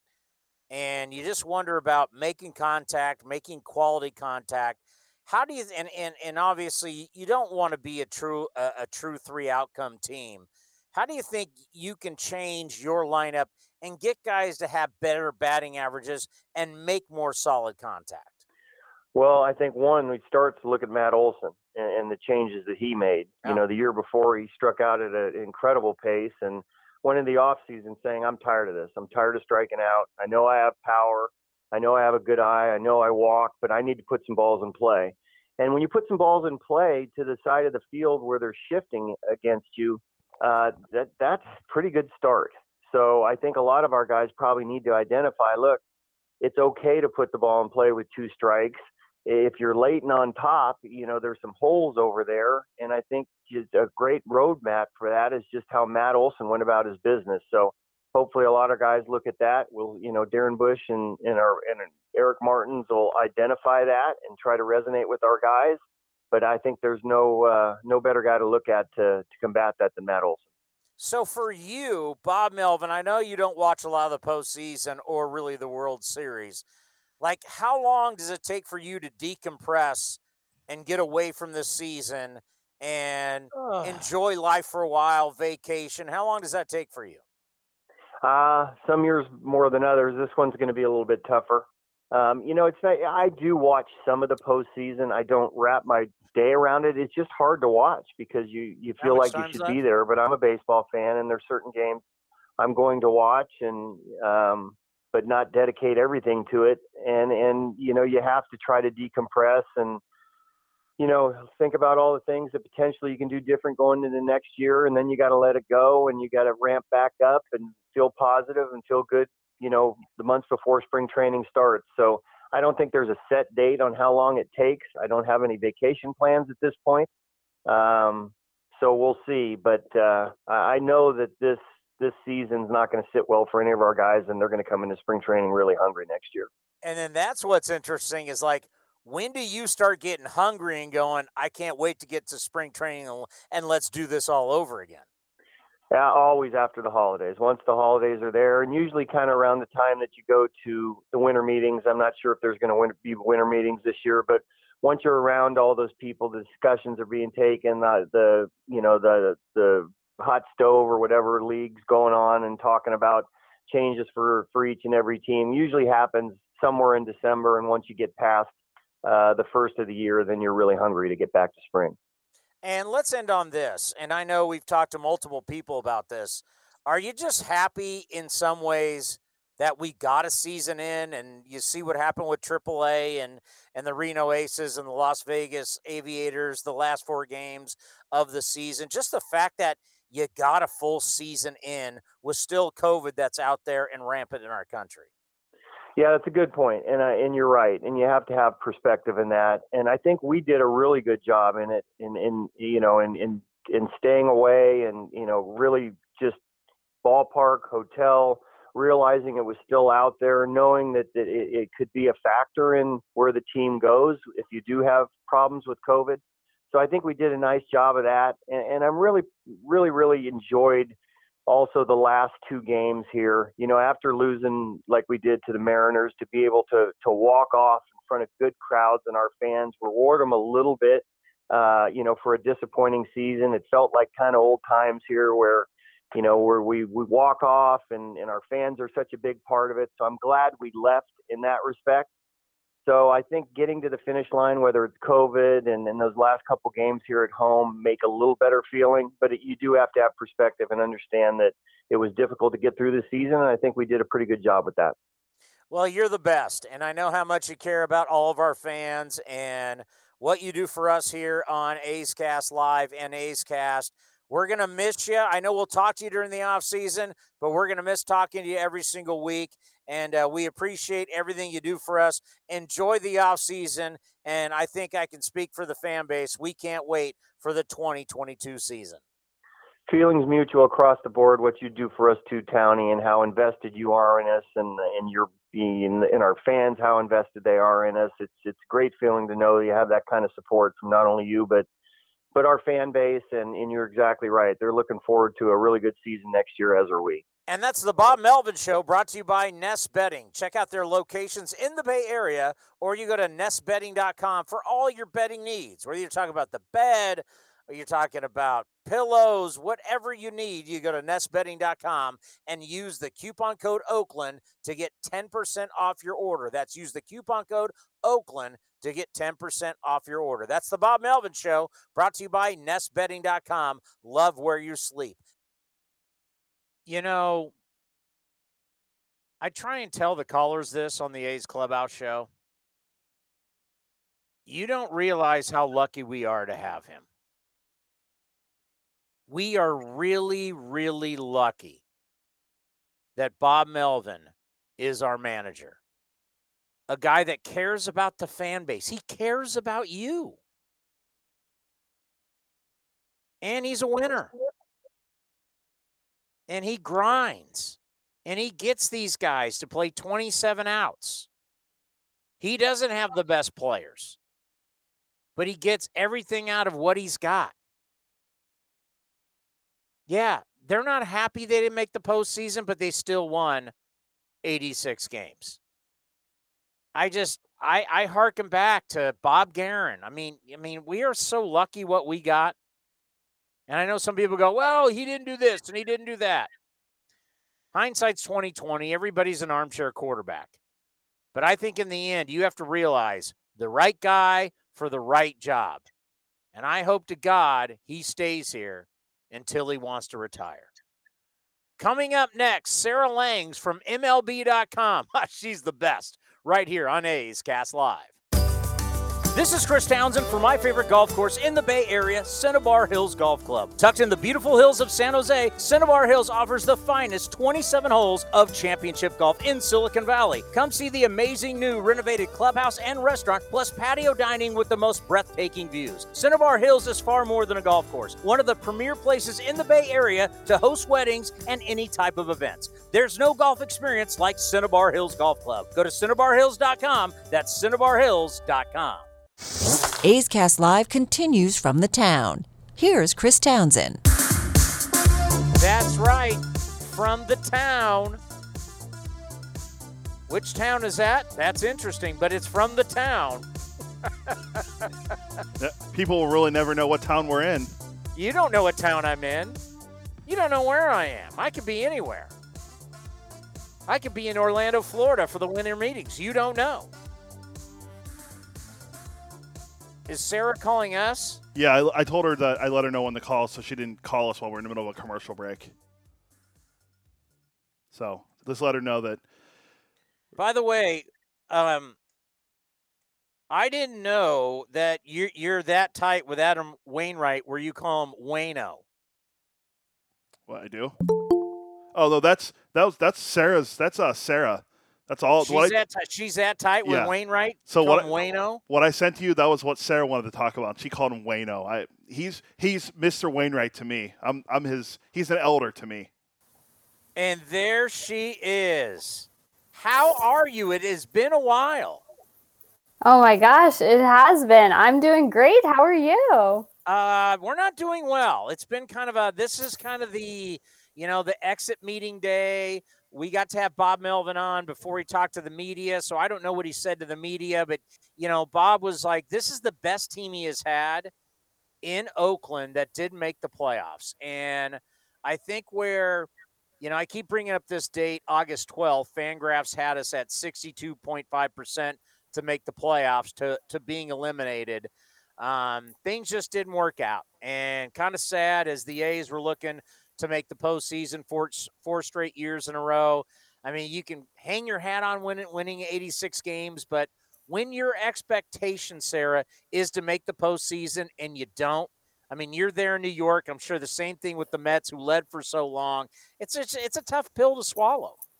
It is, I think it's a tough day in that respect. And, I mean, if I can try to bring some positivity, I think it's great that the A's have built a team where there is that disappointment when you don't make it. I mean, I think even going back a couple of years before this sort of run under Bob Melvin, you could say that there wasn't necessarily that expectation, or I certainly wasn't aware of it in the same way. So it's almost good to be in that echelon of teams that are disappointed when they don't make it. And of course, every team is bummed not to make it, but there are certain teams that enter a season not necessarily expecting to be in that boat. So, that'll be my attempt at a positive spin for that. But I loved watching this team all year, and I'm definitely bummed not to get to watch them moving forward here in October. Yeah, there's going to be a lot of moving parts, and we just don't know what those parts are going to be because, in my opinion, I don't know what you're hearing. And we'll talk about the playoffs because that's the most exciting thing. But going into this offseason, I had a lot of callers who said, what do you think's going to happen? And I said, you know what? Until they get a CBA done, I don't know what's going to happen. Yeah, it's a good question. I mean, it does definitely feel like that's sort of hanging over what we're waiting to see happen with free agents and, even just arbitration moves and everything else with these different teams. I haven't really seen any reporting on all of that over the last few months. It feels like we kind of had some, things that the Jeff Passons and Ken Rosenthals of the world were reporting maybe around July-ish, but we haven't seen much since then. So I would expect that that'll all, start to ramp up, whether it's towards the end of the postseason or after that. But it does feel like, we're kind of wondering what all is going to happen with certain free agents, but also waiting to see what's going to happen with that and how that's going to cast that in a different kind of light. So we look at this postseason and we look at the wild card and you think about the Cardinals and the Dodgers. It makes me just scream, which I have done for a while, about expanded postseason, where I've looked at it. I look at the other sports, having worked in the NFL, worked in the NBA. Expanding playoffs is never bad for business, but for the Dodgers to win 106 games and it was bad enough when what the Yankees have 101 wins and we had 97 that one year at Yankee Stadium. That was bad, but winning 106 games and you only get a one, that is bad.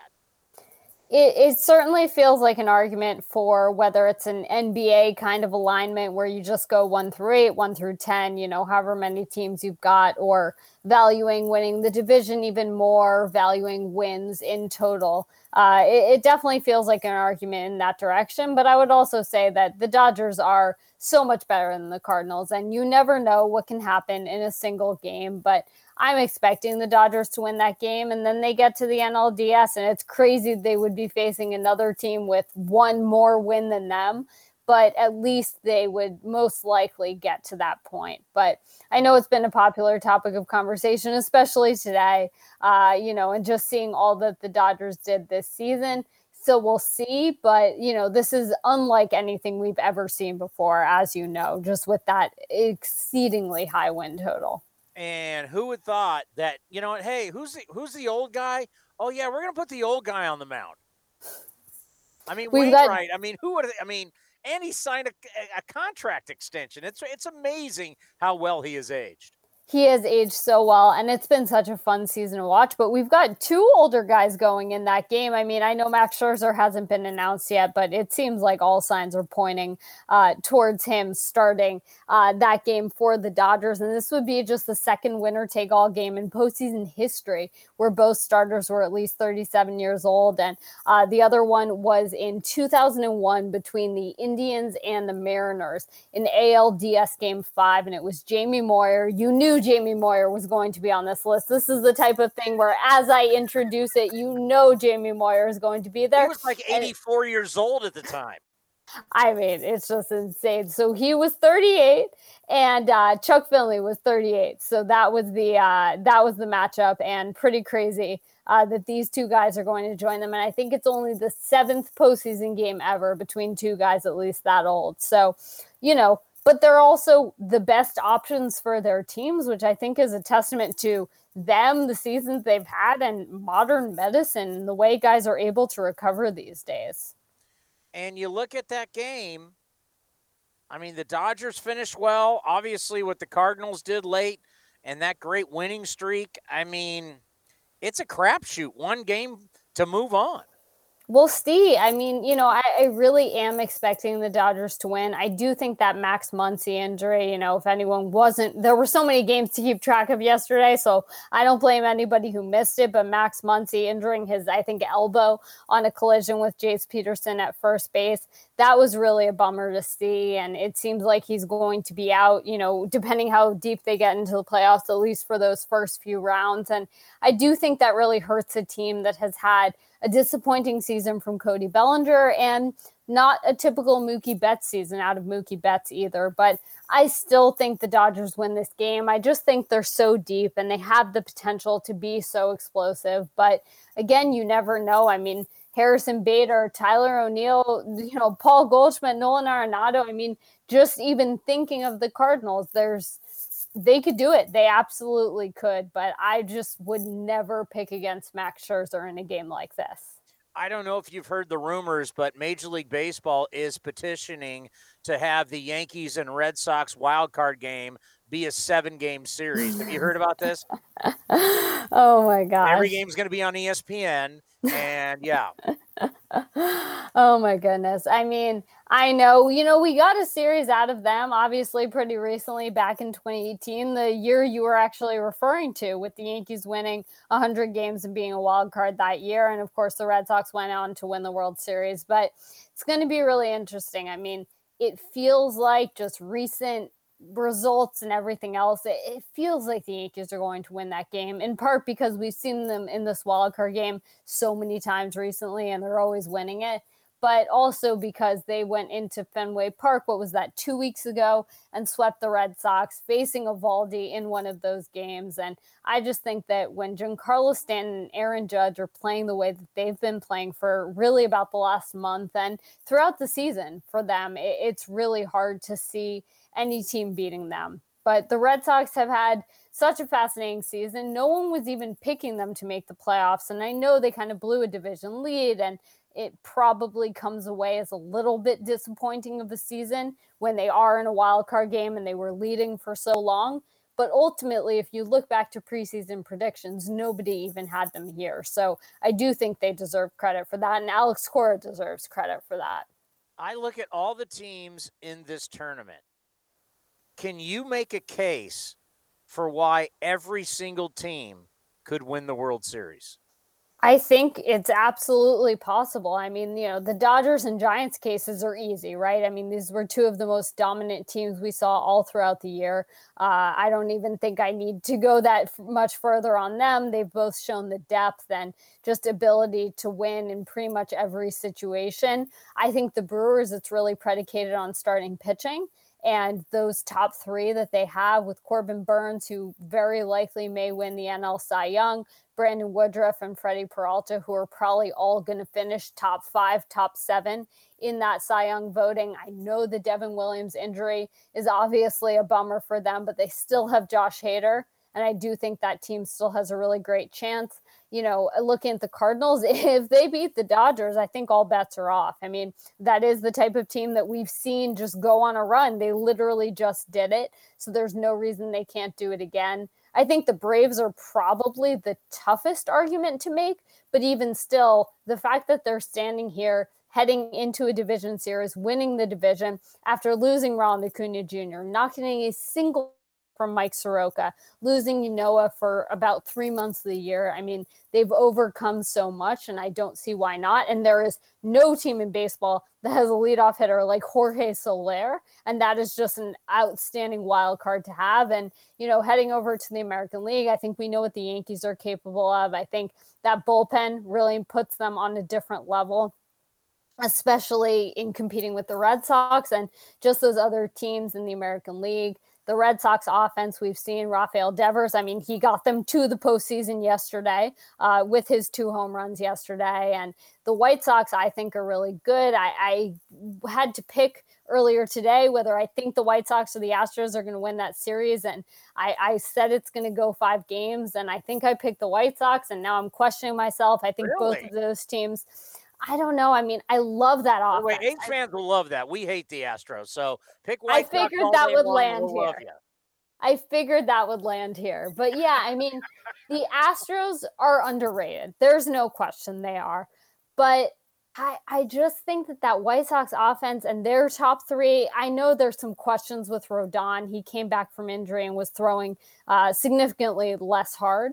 But even just with Giolito and Lance Lynn, I think they're in a really good spot. Tim Anderson, you guys saw him, in the playoffs last year. Obviously, the A's beat them, but it wasn't for his lack of trying. He had 9 hits in that series, 3 games, 9 hits.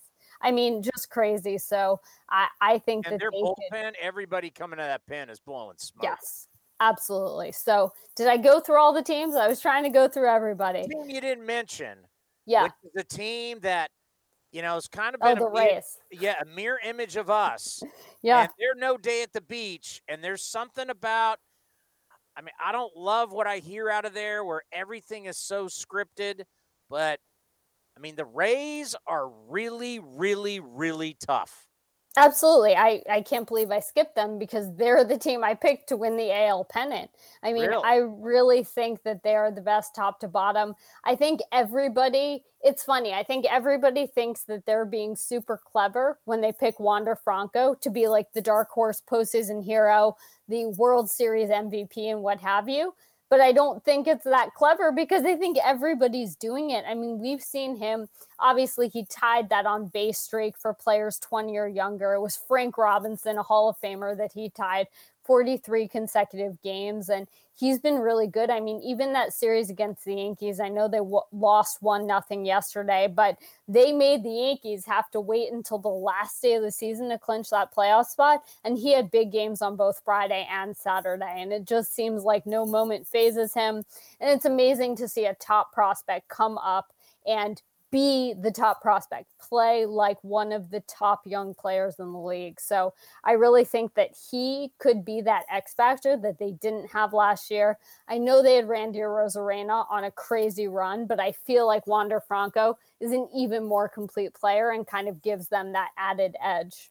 Yeah, Arozarena had like that Carlos Beltran run when Beltran was with the Houston Astros years ago, and they ended up losing to our guy Jeff Blum and the Chicago White Sox. But there's something about the Rays. There's something about when you go to Tropicana Field, the places I've been there, it's awful. You're in St. Petersburg, Florida, which is so boring. It's a retirement place, and you get into that arena, and it's just dark, and it's just nasty, and they're tough to beat, and that's why, you can go lineup for lineup, you can go guy for guy, you can go all of that, but there's something about the Rays. There really is, and it's amazing that they're doing all this without Tyler Glasnow. I think we forget that injury and everything, he's been out since, what was that, early June, just about? I don't think he's pitched since then. And I would say that at that point, when that happened, I figured that was it, and a different team was going to be the best team in the American League, and they were really going to fall out of it. But, the fact that they have the ability to call up Shane Baz here in September and have him be a really key contributor, and of course he was famously the throw-in in that trade with Cody's Pirates. And, we know what happened with Austin Meadows, Tyler Glasnow. I see him nodding his head, shaking his head. Hey, Cody, how the Pirates doing? How's that rebuild going, Cody? We got O'Neal Cruz now, so that's all that matters. Oh, you're only 29 games out. So what are you, 61 and 101? Hey, we're building a bully in Pittsburgh. Yeah, Pittsburgh stinks. And that's the thing about the Rays. It's like every guy they bring up is tall, lanky, throws 100. It's how do they get all these guys? Can we borrow some of these guys? It's unbelievable. It's just such a testament to scouting and, just their baseball ops in general. But I think the A's really had a stretch where they had similar types of players that they were bringing up. And I really think that teams like them have the ability. We know how good, that baseball ops department is, how good the scouting is. They have the ability to be looking for those guys. And they're kind of in that same market echelon, whatever you want to say, not necessarily going for the big free agents, but looking maybe deeper on some of these other guys. A player like G-Man Choi would not be as close to an everyday player on any team other than the Rays, and it's almost like him as opposed to these tall guys who throw 100 and everything else. To me, that almost more perfectly encapsulates who the Rays are. And it's what the Giants did this year too, in terms of knowing exactly when to use a certain guy and really playing to guys' strengths. So we'll see. It feels like there are some reasons to believe they could be better than last postseason. And again, just to bring back to Glasnow, he didn't even pitch that well for them last postseason. So it's not that big of a loss when you're looking to October, because what he was doing was throwing 100, but giving up a ton of home runs. And now that's not going to be happening. They have Shane McClanahan throwing really hard. They have all of these other guys coming out of there. Michael Wacha looked good yesterday. I really thought Michael Wacha might keep the Yankees from the postseason. I would not have predicted that entering the year. All right, so you said you picked the Rays to win the AL. Who was your NL pick? I picked the Dodgers, and I was going back and forth with it. I wasn't so sure. Tell your mother that. Oh my gosh. She'll see it on MLB.com tomorrow, and she'll text me how everybody's against the Giants, and I'll be like, they won 107 games. No one is underestimating them.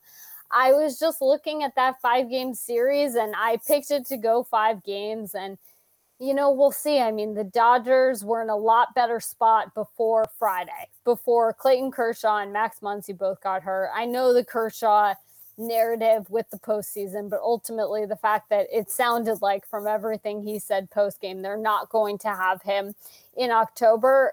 But then again, they can go to a guy like Tony Gonsolin, and there's no other team that can necessarily go that deep in terms of starting pitching. We haven't even talked about Julio Urias for most of the year. And, I don't put a whole lot of stock into wins, but he did win 20 games. He did have a great year. He's going to get Cy Young votes, and he was the linchpin for them in the postseason last year. I mean, he put together some really clutch performances. So I just, again, if there's a team with Max Scherzer in the playoffs, I'm going to pick that team. I picked him to be the World Series MVP.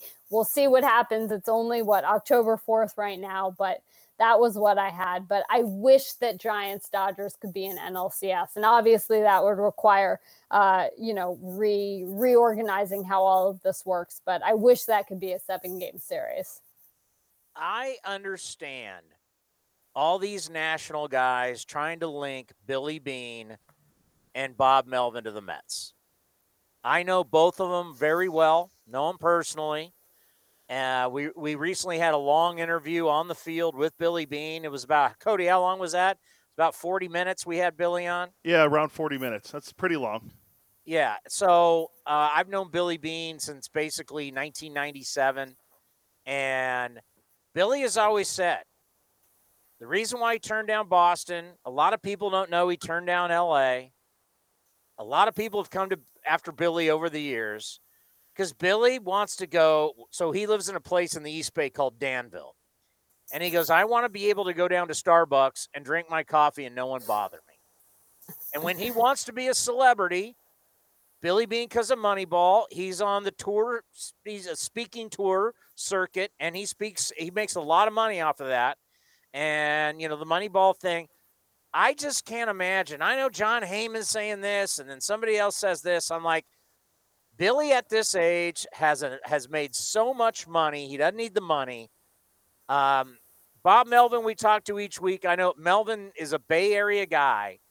I don't know what the national guys are thinking. I just can't imagine Billy Beane going, and I know the relationship with him and Sandy is so strong. I just can't imagine at this age with what he's built, his legacy, he's going to be a Hall of Famer, that he would show up in New York and go through that daily grind. Yeah, I do think that it's probably the relationship with Sandy Alderson that's really informing a lot of that. And of course, at this stage, they just said today that they're not picking up the option with Luis Rojas. We're just starting to get into this season of rumors and conversations about all of these different positions. But the way I see it is just that it's the Mets job. It's New York. It's so high profile. And I think the instinct is just to connect the best people that are out there to a job like that, because you have to figure that an organization like that is going to be looking at guys like that. But I agree. I obviously I don't know them as you do, but I can't imagine Bob Melvin, a Cal guy. My mom went to Cal. We talk about that all the time. I just can't imagine him here on the East Coast, but you never know. I think there are a lot of reasons to see that the Mets job, whether it's the baseball ops or the manager job, any of those, it's definitely ripe with a lot of opportunity. I think there are going to be a lot of changes with that organization over the course of this winter. They have a lot of decisions to make. Noah Syndergaard, Michael Conforto, whether they're going to give them qualifying offers and really getting into the free agent market, the second offseason where they have Steve Cohen's pockets to work with and everything else. But, as you mentioned, there's also that daily grind. There's no question that there is some quality to doing something like this in New York that is just different than most other places in baseball, most other places in sports. And, only these guys can know whether that's worth it to them. And I certainly can't speak for them in that respect, but it does seem like the Mets are going to want one of these high profile names. But there's a laundry list of those names. You know, there's so many different directions. I've already seen Theo Epstein's name across my Twitter a couple times this afternoon, and honestly over the last couple months as things have gone in this direction for the Mets. So it does feel like that is the level that they're trying to work in. So Cohen obviously steps right in, and he's the richest guy in Major League Baseball. I mean, he's worth $1 bazillion. How would you evaluate his first go-around in Major League Baseball? What kind of owner is he? You know, I mean, it's hard to know because I think that, you know, we don't really know all that goes on behind the scenes. You know, we really only see the external results, right? So we see giving money to Francisco Lindor after that trade. We see the fact that he has this Twitter account where he tends to put his opinions out there, everything else. But, you know, I mean, the team really suffered from the fact that Jacob deGrom got hurt and their pitching depth was not necessarily where they wanted it to be. I mean, Marcus Stroman had a great season for them, but I think beyond that, there were a lot of holes in that rotation. And, you know, I hesitate to directly, you know, connect that to him. I mean, there was this narrative early in the year that they shouldn't have paid Lindor and he wasn't playing well. He ended up with 9 home runs in September, which tied for his most in any month of his career. And he really played much better in the second half. And, you know, they went out and made a big trade at the trade deadline, which I think everybody thought they needed to do. I thought they might have needed a pitcher. I don't think a Max Scherzer would have gone there. That was reported pretty early on. But getting Javier Baez had a great start to his Mets career. And now the question is whether they choose to re-sign him. So I know it's a disappointing season for them, but the entire NL East was disappointing for a number of different reasons. Again, for the Braves, I think it was more injury related than anything else, which puts it a little bit outside of their control. But I really think that in a lot of ways, this offseason will be the defining one, because here you're making a managerial hire, you're making some sort of baseball ops hire, whether it's GM, president of baseball ops, whatever that position is going to be. And you're making a decision. Are they going to give a lot of money to Javier Baez after also doing the same to Francisco Lindor, and, you know, figuring out what the direction is going to be for the next handful of years? Well, it's going to be interesting. By the way, are you taking the Dodgers to win the World Series? Yeah, I am. Dodgers over Rays, which we saw last year. That's a good. Have we ever had that where you had back-to-back teams face each other? It's a good question. I need to look into that.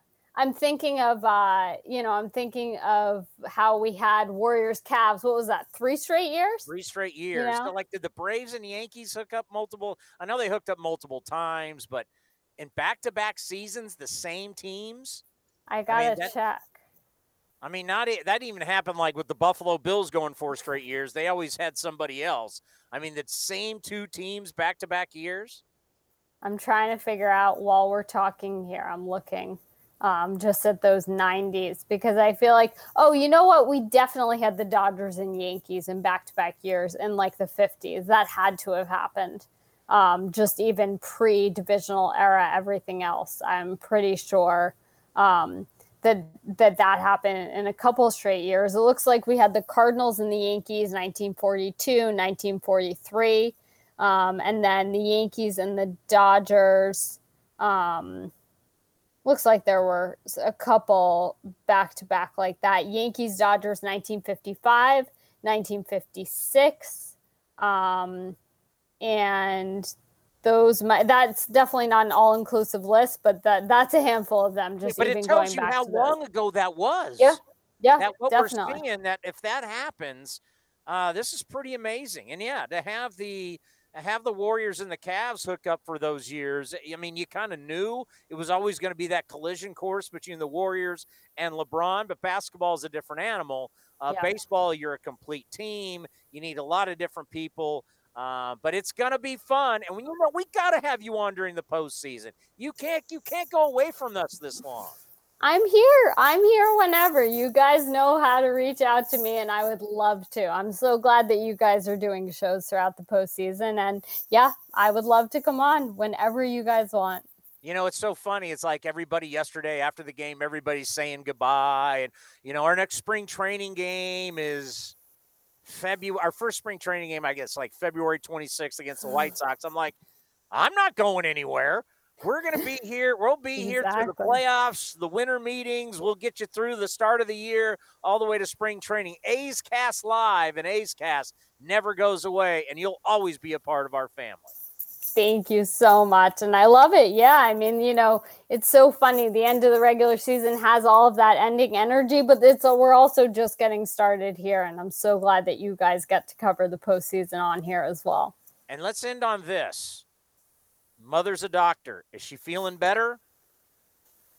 She's feeling better. Absolutely. I mean, yeah, I mean, we want to see people getting vaccinated and, you know, continuing to make those decisions to help just, you know, public health overall. But I do think she's starting to feel better. You know, I was just talking earlier. I wonder we'll be able to, you know, more confidently not be wearing masks and everything else. But I do think, I mean, we're in a much better spot than we were if we were talking on the day of entering the postseason last year, which I think we were. I think I was at MLB Network and you guys were trying to figure out where I was on the video. I'm having this flashback and I was like in some random there's like office. A clothing rack behind you. Yep, exactly. I'm having a flashback to that, but we are definitely in a better spot than we were a year ago. So, you know, thank goodness to science for that. Hey, let's be honest. Our AAA team, the Las Vegas Aviators and the Reno Aces, they were up in Reno. We don't know which team got it.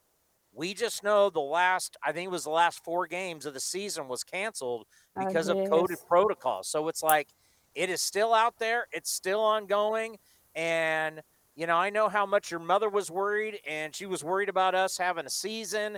And the fact that we got this season in, I mean, and we just talked to Bob Melvin. We said, yeah, it sucks that the A's didn't get in, but I think it was really, I mean, knock on wood, the best part is we did get a season in, and we're going to get this postseason in. Absolutely. And I mean, just think about where we are compared to that conversation entering the postseason last year. We had just finished 60 games. We'd seen a lot of stoppages and issues. I know there were definitely some games postponed or, you know, pushed back this year because of COVID, but not nearly on the level of what we saw last season. So the fact that we got 162 games is just outstanding. You know, this is where we want to be. You are the best, and we will be in touch. Awesome. Thank you so much for having me. Take care, Sarah Lang. She's money in the bank. One of the best follows on Twitter that you will find. Now, she always messages me on Twitter after. I think we need to tell her my Twitter account has been suspended.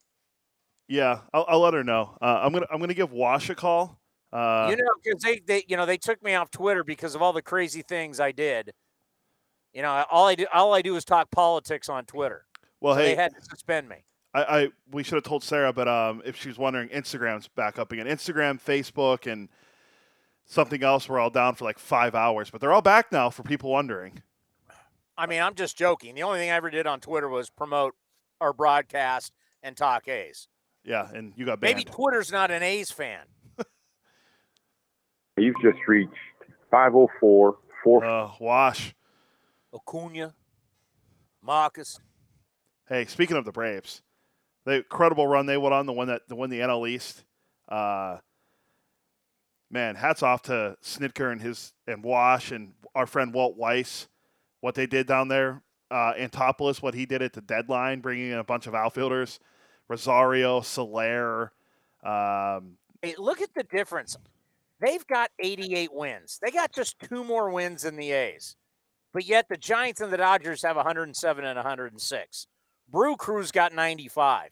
They won the division with 88. So look at the division winners. Tampa 100, White Sox 93, Astros 95, Brew Crew 95, Giants 107, and here they won with 88 wins. But guess what? They're in it, and they got a shot. And they didn't have their best player, their best pitcher. Their best pitcher this year is a guy that's over 35, he's more than 37, 38 years old. So they've done it with a bunch of, patchwork work done by their GM and this guy's play. Their infield has been incredible. Your guy Austin Riley should get some MVP votes for how well he played.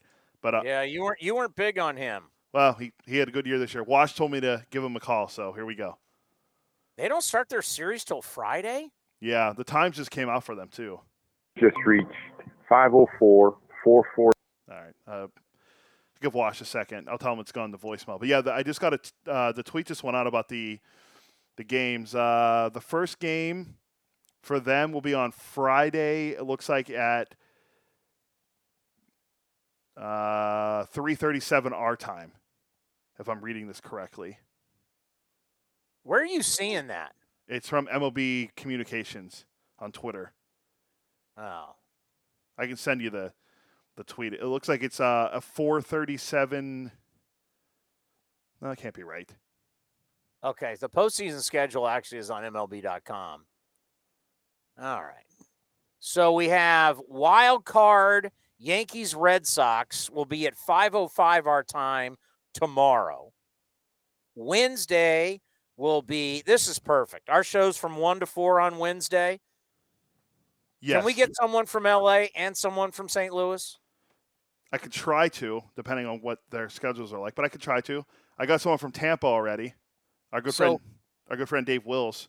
So 5:10 on Wednesday for Cardinals Dodgers.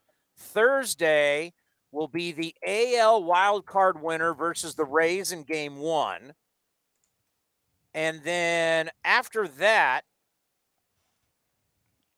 they haven't given the times, though. They don't have it on – the times are not on MLB.com. I have it right here. The White Sox and the Astros in game – so what time is the game on Thursday? The White Sox-Astros is at 1:07 our time, and then Yankees-Red Sox, whoever wins versus the Rays, is at 5:07.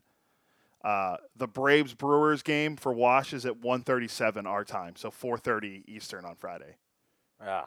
All right, so let's get it on. Best of 5. Ron, how you doing? It's Chris Townsend with the Oakland Athletics. How you doing? We were just talking about how we're Wash, how excited we are for you guys. It was a crazy National League East, but what's it like as your group to finally, in the end, win that division and get yourself into the postseason? Well, it was a very pleasant moment because even though we were struggling to get on track, we never lost faith in each other and knew that we were the best team in the East. And eventually the best prevailed. Well, no doubt about it. And, I think about that division and just kind of how crazy it was. There was that time where, every single week there was someone different leading, whether it could be Philly, New York led for, quite a while. And then here you guys come. Just talk about just how crazy the division was this year. Well, it was real crazy. Seemed like nobody wanted it. And as you mentioned, the Mets and the Phillies, they had a chance to run away with it when we were struggling, but they let us stay around. And to explain to you exactly what that was like, you would have had to been here with us to understand how wild that was. But, all of a sudden our pitching came together. Our offense and pitching started working as a tandem, and our defense just went to another level, and we got on a roll. And good things happen after that. When I look at this series coming up, this is going to be a pretty good battle with starting pitching. Some series we're so concerned about the bullpen, but talk about your starters against the Brewers starters. This is going to be a good series. Well, hopefully if everything works the way it's supposed to, it will be a low-scoring series.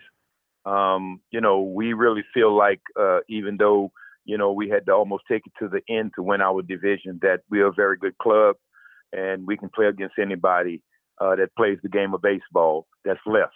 So we're excited and we're looking forward to it. We know what the Milwaukee Brewers offer, but, we offer a pretty good game too. So we just got to go out there, play 9 innings, see who makes the least amount of mistakes, see who do the things that need to be done. And when it's all over, we'll see who won.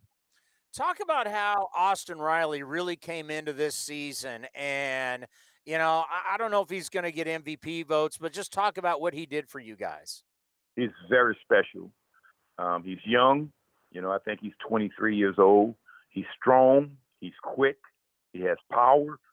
And he has tremendous aptitude. He learns. He applies. And matter of fact, I just finished quoting the MVP. But that's what he brings to the table. He's a special young man from a great family, very respectful.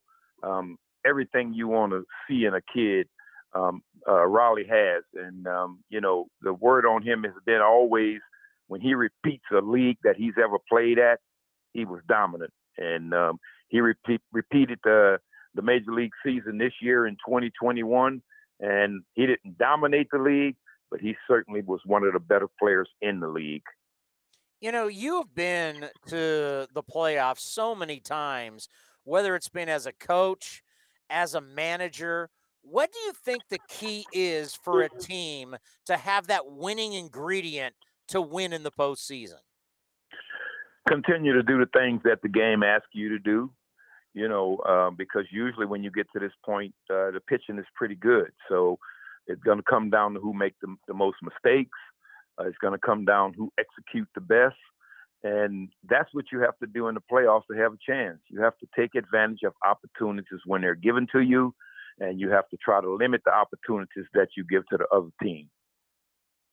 When I think about the Atlanta Braves and I think about that area of the country, obviously they love football and Georgia Tech, and I think about the Atlanta Falcons. And, the Braves had so much success for all those years where they won the division for 14 straight years. Now with the new ballpark and the winning that you guys have done, what's it like there for Braves fans? Have you guys taken the town back? Well, I wouldn't say we've taken the town back, but I can tell you this. The Atlanta Braves fans are Atlanta Braves fans. It doesn't matter. They don't come to the ballpark just because you win or lose. They come to the ballpark because they love the Atlanta Braves. That's what I found out in my past 5 years being here. They are true baseball fans. So if we, fortunate enough, we was one game away last year from getting into the World Series. If we are fortunate enough to continue to play baseball the way we play it down the stretch, I think our chances are very good. And we may give them an opportunity to hopefully bring a World Series here. If not, they know that they did see some tremendous baseball, and that's what they come for. And I think you guys got to be thrilled. Freddie Freeman got off to a really slow start, but he finished really, really strong. And when you got your veteran leader who is going into the postseason hot like him, you got to feel really good about that. Well, no doubt about it. And Freddie is definitely our leader. And, he shows up every day, and he certainly leaves it out on the field. In turn, he gets everyone else that's between those lines and on that bench in the same frame of mind. So you're right. He got off to a bad start. And, that happens in this game. You get off good or you get off bad. But with his abilities and his know-how and his leadership, he certainly showed these guys through our trying times how to fight. And that's one of the reasons we ended up taking the division back. We always talk about how this really becomes a tournament. And baseball, other than the All-Star break, you'll just get one day off. There was we had a 17-game stretch with the A's. We had two 16-game stretches. What is it like now? You're not going to play till Friday. Obviously, you're going to fly to Milwaukee. But what is it like having this much time off? And what do you guys do as a coaching staff to make sure that the guys are ready to rock come game one of the series? Well, having these days off, there's certain times that pitchers go to the bullpen and work. So what we've done today, and we will do again tomorrow, and we will do again Wednesday, we'll have a couple of those pitchers that need to throw live BP. And that's the way we keep sharp. We run hitters up there. We're going to do our ground balls. We're going to do whatever preparation that we've been doing. But the offensive side of it, we got our pitchers throwing. and our hitters are swinging the bat off of live pitching, not just BP, off of live pitching. Hopefully, the days that we have off won't affect us that much. But we're not the only one. They have the same situation. You know, I think about you and your career. Obviously, you love this game, but you also love teaching this game, and you never stop teaching. What does that mean to you to show up to the ballpark every single day and guys want to learn and you want to help them get better? Well, that comes from the people that taught me when I was a young player, when I got into pro ball, how to go about your business. And, you just keep passing it on. And each year, the major leagues get younger and younger, and these kids are coming up not fully ready. So you have to pass on, the things that was given to you. And now you can become a difference maker in someone's life, not only on the field, but outside the field, because you have a lot of conversations other than just baseball. So you become a source. And when you got good kids, they follow. And they want leaders. So I've always been a leader. So I will continue to lead as long as my brain allows me to lead. We got a lot of young kids and a lot of ball players who listen to our show. And if you could give a word of advice to any of the young infielders and guys who want to, be great in high school, and they want to either go to college or get drafted, and of course everybody's goal is to be a big leaguer, what's the one advice you'd give to the young kids listening to this show? Well, the only thing I can say is this. Practice to be good. That's not why you practice. Practice is what makes you good. So in the game of baseball, and even in life, sometimes you just got to keep repeating things over and over until it becomes a habit. And that's how you form good habits. So practice isn't something you do to be good. Practice is something you do to make you good. Well, you know what you mean to this fan base. You're always going to be looked at as one of the great A's in this family. Let's end on this. Can you believe Steve Vucinich retired? No, I cannot. Now, if you want to talk about someone that loves the game of baseball and the years that he put in proves that. But, there come a time when that grind just gets to you. And sometimes, you've been away from your family so much, and you get to that point where it's time for me to start spending my last days, and that could be another 40 or 50 years with my family. So I'm so happy for him. Yeah, he's a wonderful man, but what you mean to the A's family will always stand, and we are rooting for you. So good luck in this series. Good luck the rest of the way as you keep going on. We'd love to have you on, and hopefully you'll help lead those Atlanta Braves to a World Series title. Well, that's my intentions, and that's their intentions, and until it's played, none of us will know. But I tell you what, we're a very confident group, and I just want to say also, I'm very, very happy and pleased, and any other adjective that I can find to describe the best in something with those A's fans. I love them too. Well, be well and be safe, and go get them in Milwaukee. Thank you so much. Take care. The great Ron Washington right here on A's Cast Live. Good job, Cody. I always love having him on. Wash is the man. He's such a good guy. Every time I talk to him, I always call him Ron or Mr. Washington, and he always responds with Wash. So every time he says Wash, that's when I start calling him Wash. So he's always really willing and grateful with his time. So it's good to talk to him. And I was thinking, I'm like, should we use him or should I save him for later if the Braves advance? And I'm like, the only other guy from the Braves we really know is Walt Weiss. And I was like, we could save Walt for another time because we could talk. Walter? We could save. Yeah, we could talk 89 World Series with Walt. We could do a lot of stuff with him. So there's plenty of stuff to do. Remember, I got a great Walt Weiss story from Billy Bean that I cannot tell on the air. Oh, well, all right. And it's not scandalous. It's nothing, but I wouldn't tell it because I just wouldn't feel comfortable. It's a great story, though. It's nothing scandalous. It's nothing like that, but it's just a great story. I mean, I would love to ask Walt Weiss about it. But. Well, I think we play the Braves next year. I don't remember if it's here or if it's in Atlanta. Hotlanta. So maybe you got that. Let me look. Let me look at the schedule. 2020. Well, I got to tell you, I mean, and it's real, folks. We don't understand it here. We're a soft market. Even though everybody says we're a big market, we're a soft market. And, down there, you get down to the South, it's about college football. Georgia Tech and Georgia is one of the best teams in the country. College football is king. You're in SEC country. And these football programs are like professional sports franchises. The amount of money these teams are making, it's unbelievable. And they are king. I don't care how good the Falcons are. I don't care how good the Braves are.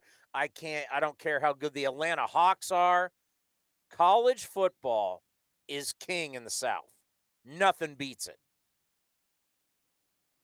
You can have Maddox, Glavin, Smoltz. Georgia football is bigger. And you might think I'm crazy, but I'm telling you, that's how it works down there. But good for Wash and the Atlanta Braves. That's the thing about having the 162-game schedule. Would we like to pare it down, as we've said? Yes. But that's the good thing about a 162-game schedule is that everybody gets exposed. You see your strengths. You see your weaknesses. Nobody's perfect. There's very few teams, even World Series teams, that are perfect. Probably the closest thing we've ever seen recently to a perfect team would be the 98 Yankees. That was a steamroller. But you get exposed. And the Atlanta Braves, you would have if we had a shortened season again, the New York Mets would have won. But the Mets fell apart. The Phillies, at one point, were in first place. The Phillies got over 500, right? Yes, they were 82-80. But at one point, Philly was in the lead. Oh, so let me just think about that for a second. So they were 82-80, and Gabe Kapler got fired for that. But it's okay for Joe Girardi to go 82-80, and he's going to keep his job. Yeah, that makes a lot of sense. And now Gabe Kapler won 107 games, and he rebuilt. Whatever. Keep losing, Philly. Oh yeah, hey, I'm just looking at the standings. How about your Marlins? Remember they made the playoffs last year? It's all that matters. They made the playoffs last year. 67-95. They've been to the playoffs more recently than the Phillies have. We can be woe is me all we want with the Athletics. But the Athletics won 86 games. I mean, look at some of these teams. The Mets only won 77. Marlins won 67. The Nats won 65. The Cubs won 71. Your Pirates stink. They only won 61. I'm amazed they won 61, to be honest. Padres won 79. Rockies won 74. Do you have any idea how many games the Diamondbacks won? Yes, they lost 110 games, so they were 52-110. 52 wins. That's it. Texas only won 60. Anaheim won 77. Twins, people were picking the Twins to win the division. They won 73. Kansas City won 74. Detroit 77. Oh, my God. Baltimore 52. So, yeah, did the A's not get to the postseason? Obviously. Is it disappointing? Yes. But did we sit through 52 wins or 73 wins? No. There's a lot of bad teams in baseball. Yeah, well, I mean, maybe this is the last year we see that if they do something with the with a salary floor. You teased something on Friday to everyone about how I found Matt Chapman's batting average against velocity, and I have it. Oh, you were worried that over the weekend things could change. It didn't. It didn't. It didn't because he didn't face anybody with velocity on Saturday when that game he played. So and he didn't play Friday or Sunday. Yeah, so he which finished. Was interesting. So he finished with 202 strikeouts. That's the most ever in a season for an Oakland A's player. That was second most in baseball, behind only Joey Gallo of the New York Yankees, who finished with a 199 batting average. Chapman versus fastballs. This is all fastballs, not velocity. 204 with 16 home runs and 119 strikeouts. Matt Chapman versus 96 miles an hour or higher this year. What do you think he hit? Well, I'm looking at it, so it's a bad. I'm just going to say it's under 200. 196 with 2 home runs, and I have to open up the thing, but I forgot how many strikeouts it was, and the strikeout numbers aren't great either. So so you asked me to look it up, and I found it, and it just, man, there's a lot of guys that don't hit velocity, but to be 196 versus 96 or higher when so many guys are throwing that hard. No, he does have 2 home runs against guys that are throwing hard. He did not have and he'll tell you. Yeah, that's the best part. He's accountable. He missed it. He didn't have a good year. It's not like he was like, yeah, I went out there and hit 26 or 27 home runs, so that's a good year. And I know, Ken and Vince, their job is, all of our job is to sell the team, right? We sell the brand. And and both of them had mentioned to me multiple times, oh, he hit 27 home runs. This was not a good year for Matt Chapman. And at age 28, smack dab in his prime, what did he finish at, 211? Let me pull it up real quick. I didn't write that. I think it's 211. But 211 with 202 strikeouts, hitting home runs. 210. 210. Hitting home runs, not that big of a deal when most of them are solos. It's just not. And for a player that believes he should be paid a lot of money, and I know someone called up to the A's Clubhouse show and was like, they didn't want to debate me, but they just wanted to say, well, hey, look at his WAR. His WAR is based off his defense. And his defense is great. He's the best defensive third baseman I've ever seen. And I love Matt Chapman. I love his heart. I love his spirit. I love his courage. But I don't love the amount of money he wants. So buying or selling, Matt Chapman will be in Oakland A next season. I think I said it before. I'm going to have to sell. Now, I still have people who call up and go, because our audience falls in love with players.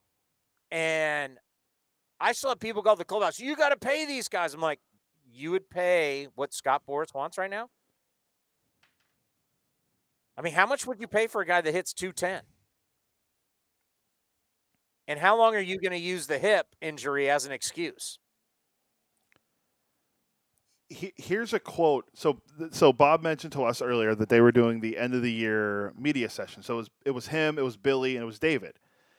And Shayna Rubin, this is from her Twitter, Shayna Rubin of the Mercury News, who covers the A's. She said Billy was asked if the core will be kept together. Here's a quote from Billy. I think the idea is that we have some significant players important to the club right now going forward that still have some service time with us. But it really depends on our payroll, to be totally frank with you. And where we are as a club, too, sometimes things aren't made because of payroll. They're made if maybe we need to make changes for the long term. We haven't even talked about any of that up to this point. It will be in the next couple of weeks. So you can read with that however you want, but I don't know. Chapman's 28 years old. He'll be 29 in April of next year. It's not like he's getting any younger. It's not like could he come out back next year and hit 240 or hit 270 like he did in 2019 or whenever it was? He had a pretty good batting average and a bunch of home runs. Yeah, he could do it again. But last year was a down year. This year was a down year. You don't have to pay him. Yeah, you don't have to pay him. He's not a free agent until 2024. Yeah. So after the 2023 season, now you got to think about it. And if you think he's going to get large in arbitration, you're kidding yourself right now. So you don't have to pay. I don't know why our fan base wants to just pay people. Sonny Gray, ink him up long term. Do you know how stupid that would have been? Do you know how bad it would have been to ink up Yoenis Cespedes long term? He's never been healthy. Grady won home run derby. I mean, what? So many of these guys that our fan base wanted to pay left here and did what? Who left here and was great? I'll give you Josh Donaldson for a couple years in Toronto, but JD's never been able to stay healthy. Like, who was the player that left here? You're like, I can't believe they didn't pay this guy. And who would you have been like, oh, if they would have paid him 10 years. Now, Marcus right now would be that guy. I'll give it to you. But that's recency biased. I want over the X amount of years, who was the guy that left here? You went, oh, my God. Mark Mulder left here, got hurt, career over. Barry Zito left here, went to San Francisco, was a zoo. I mean, I guess I'll give you Tim Hudson. He underwent Tommy John surgery, had a long career, great career, by the way. I mean, he's a guy I guess I'd give you. But there's not many guys who left here who went on just, oh, my God, they were great for the next 10 years. Not really. Giambi had his issues. Giambi ended up playing a long time, but Giambi was never the same. Giambi was better as an A than he ever was as a Yankee. Tejada had it. And for that kind of money, Tejada had some good years, but Tejada was – these guys were steroid guys. Yeah, so you don't – and he got hurt. He got hurt too, so – you can't really look at the PED guys. I mean, it is what it is. So you got to be so careful who you pay. But our fan base wants to pay everybody, right? I mean, it is what it is. If there's a guy who's a pretty good guy, it's like, ink him up long term. And then after you ink him up long term, 4 or 5 years into the contract, you're now booing that guy going, how do we get rid of him? There's a method to the madness of the Rays and the A's. You want a bunch of long-term contracts on your roster, you'll have no flexibility. I mean, look at the Mets. Just look at certain teams who have money, but they're a zoo. So many years the Dodgers couldn't win. It's always key to do smart business. Coming up next, our buddy Roxy Bernstein right here on A's Cast Live. This is Chris Townsend for my favorite golf course in the Bay Area, Cinnabar Hills Golf Club. Tucked in the beautiful hills of San Jose, Cinnabar Hills offers the finest 27 holes of championship golf in Silicon Valley. Come see the amazing new renovated clubhouse and restaurant, plus patio dining with the most breathtaking views. Cinnabar Hills is far more than a golf course, one of the premier places in the Bay Area to host weddings and any type of events. There's no golf experience like Cinnabar Hills Golf Club. Go to CinnabarHills.com. That's CinnabarHills.com. Streaming from the East Bay, A's Cast Live continues with Chris Townsend. Oh, we're getting you ready for the postseason. Starts tomorrow. What would I say? It's at 5:05 or 5:15? I think it's like a 5:08 start or something. It's always a weird time for games on ESPN. It's always an 08 time. Yeah, it's a 5:08 start. Did you like that joke I had for Sarah? Oh, yeah, so there being a 7-game series? Yeah, that baseball is petitioning to make this wild card game a 7-game series. But would you be surprised if they really did that, though? Because I wouldn't. That's ratings. Would you be surprised if they just allowed the Yankees and the Red Sox to play the rest of the postseason against each other until the World Series? Hi, Roxy. Hi, Uncle Townie. How are you? I was making the joke that Major League Baseball is petitioning to make the Yankees-Red Sox wild card game a 7-game series. How much do you think Major League Baseball was sweating it out yesterday? Oh, they're like the Yankees and the Red Sox having to win, and the Red Sox trailing 5-2 to the Nationals in the 7th. The Yankees, a scoreless game with the Rays. Yeah, that because I did the Yankees-Rays game yesterday, and so, of course, we're keeping a close eye on the scenarios. It was wild. Personally, I was hoping for chaos. Which would have been like if you'd got the 4-way tie for 2 spots, we would have had just a crazy couple of days here. Or even just a 3-way tie for 2 spots, even if Seattle had lost, which they did. I don't know who runs the baseball division for ESPN, but whoever that is, I would love to put a lie detector test on them and go, would you been cool with Seattle and Toronto in the wild card game? Wink, wink. Of course we would have. Oh, of course. What a great story. Seattle's been hot. But I think they would have loved the chaos, to be honest with you, right? Because, okay, let's say you had a 3-way tie for the 2 spots. And so as I was doing the game with Chris Singleton yesterday, we're going through all the possible scenarios. And the 3-way tie, so you would have had Toronto playing at Fenway today. The winner of that game would have gone into the wild card game on Wednesday. They would have pushed it back.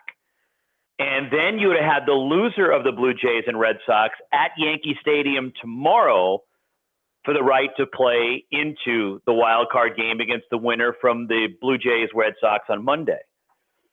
So that selfishly, I was hoping for that because I would have been doing a game today and another game tomorrow for ESPN Radio, but it just didn't work out that way. The Nationals couldn't hold their lead, and the Yankees decided to score a run in the 9th. I'm with you. I wanted utter chaos, and in the end, what did we get? We got chalk.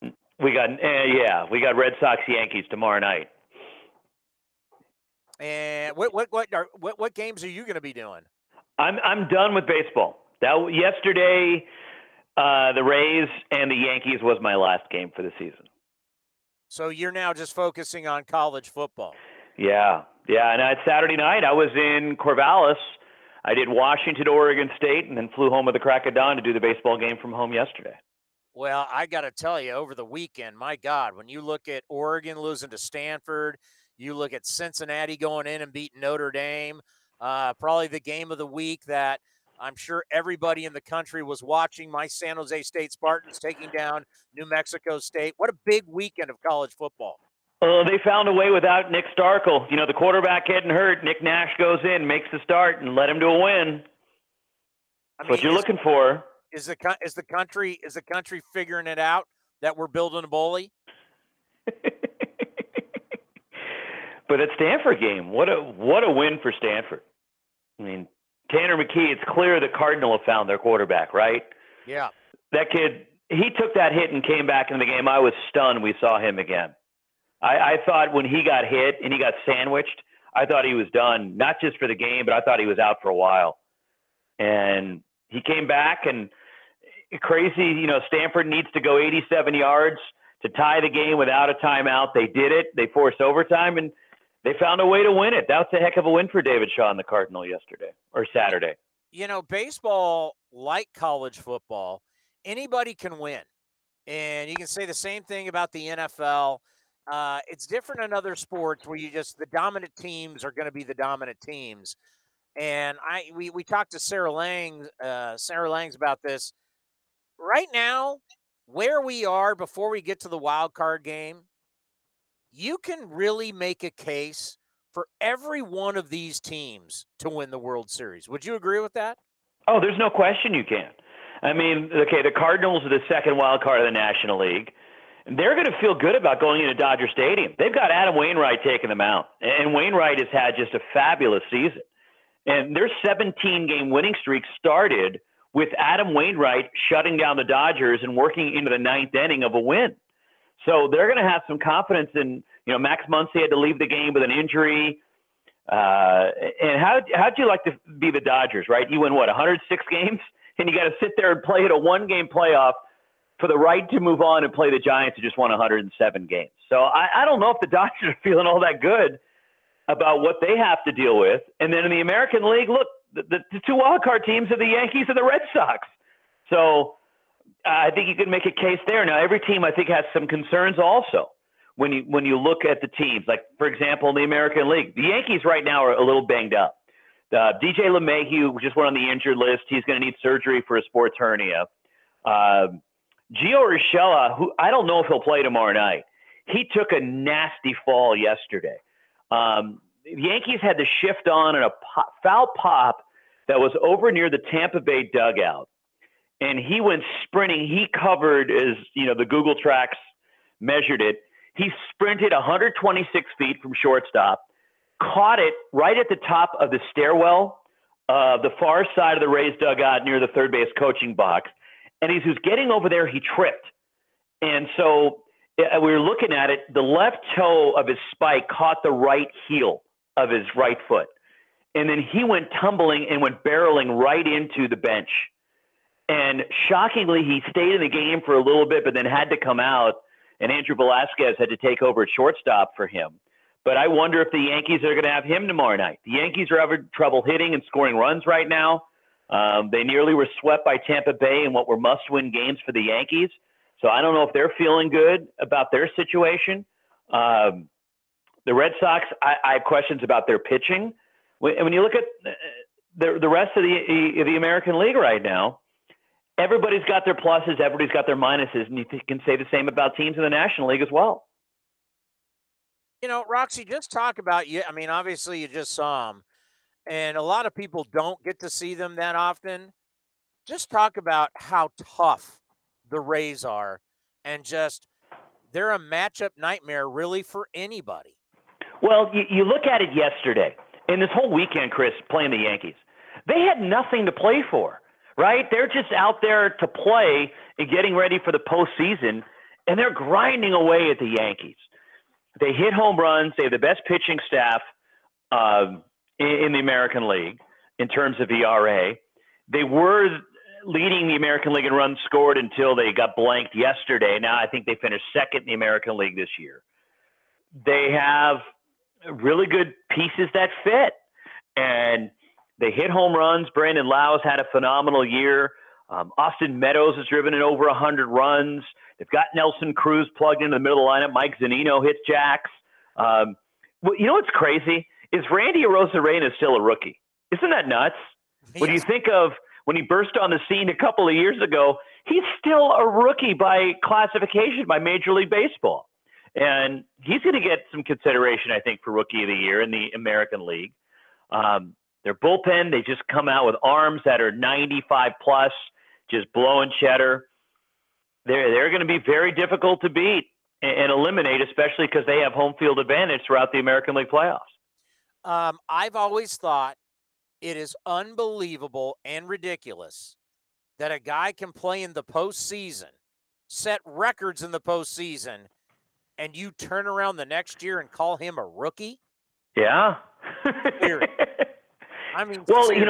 it's not baseball's not the only sport that's happened it. If you remember years ago, Patrick Waugh, the Montreal Canadiens as a rookie, put him in goal. You're going way back. I am, but they put him in goal, and he leads them in the playoffs.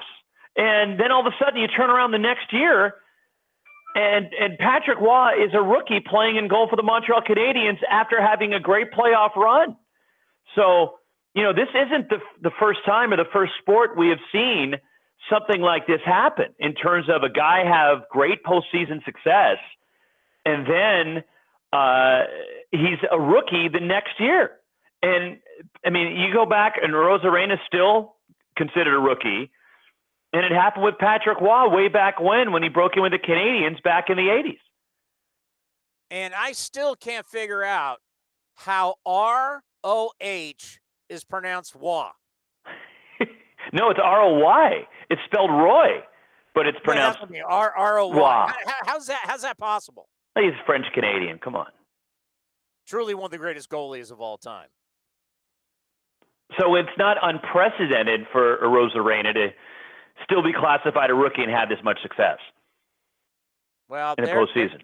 There's something about them that they're no day at the beach, and some people are picking a World Series back-to-back, Dodgers up against the Rays. And, I'm not going to tell people they're wrong. Well, I think we could easily see that. There's a myriad of possibilities. Like, I'm not ruling, the Dodgers out. The team that like, for example, Milwaukee, I'd be a little concerned because with the Devin Williams injury, that's significant, especially in the postseason. We know how critical bullpens can be, and they're not going to have Devin Williams because of that freak injury which he suffered, punching a wall.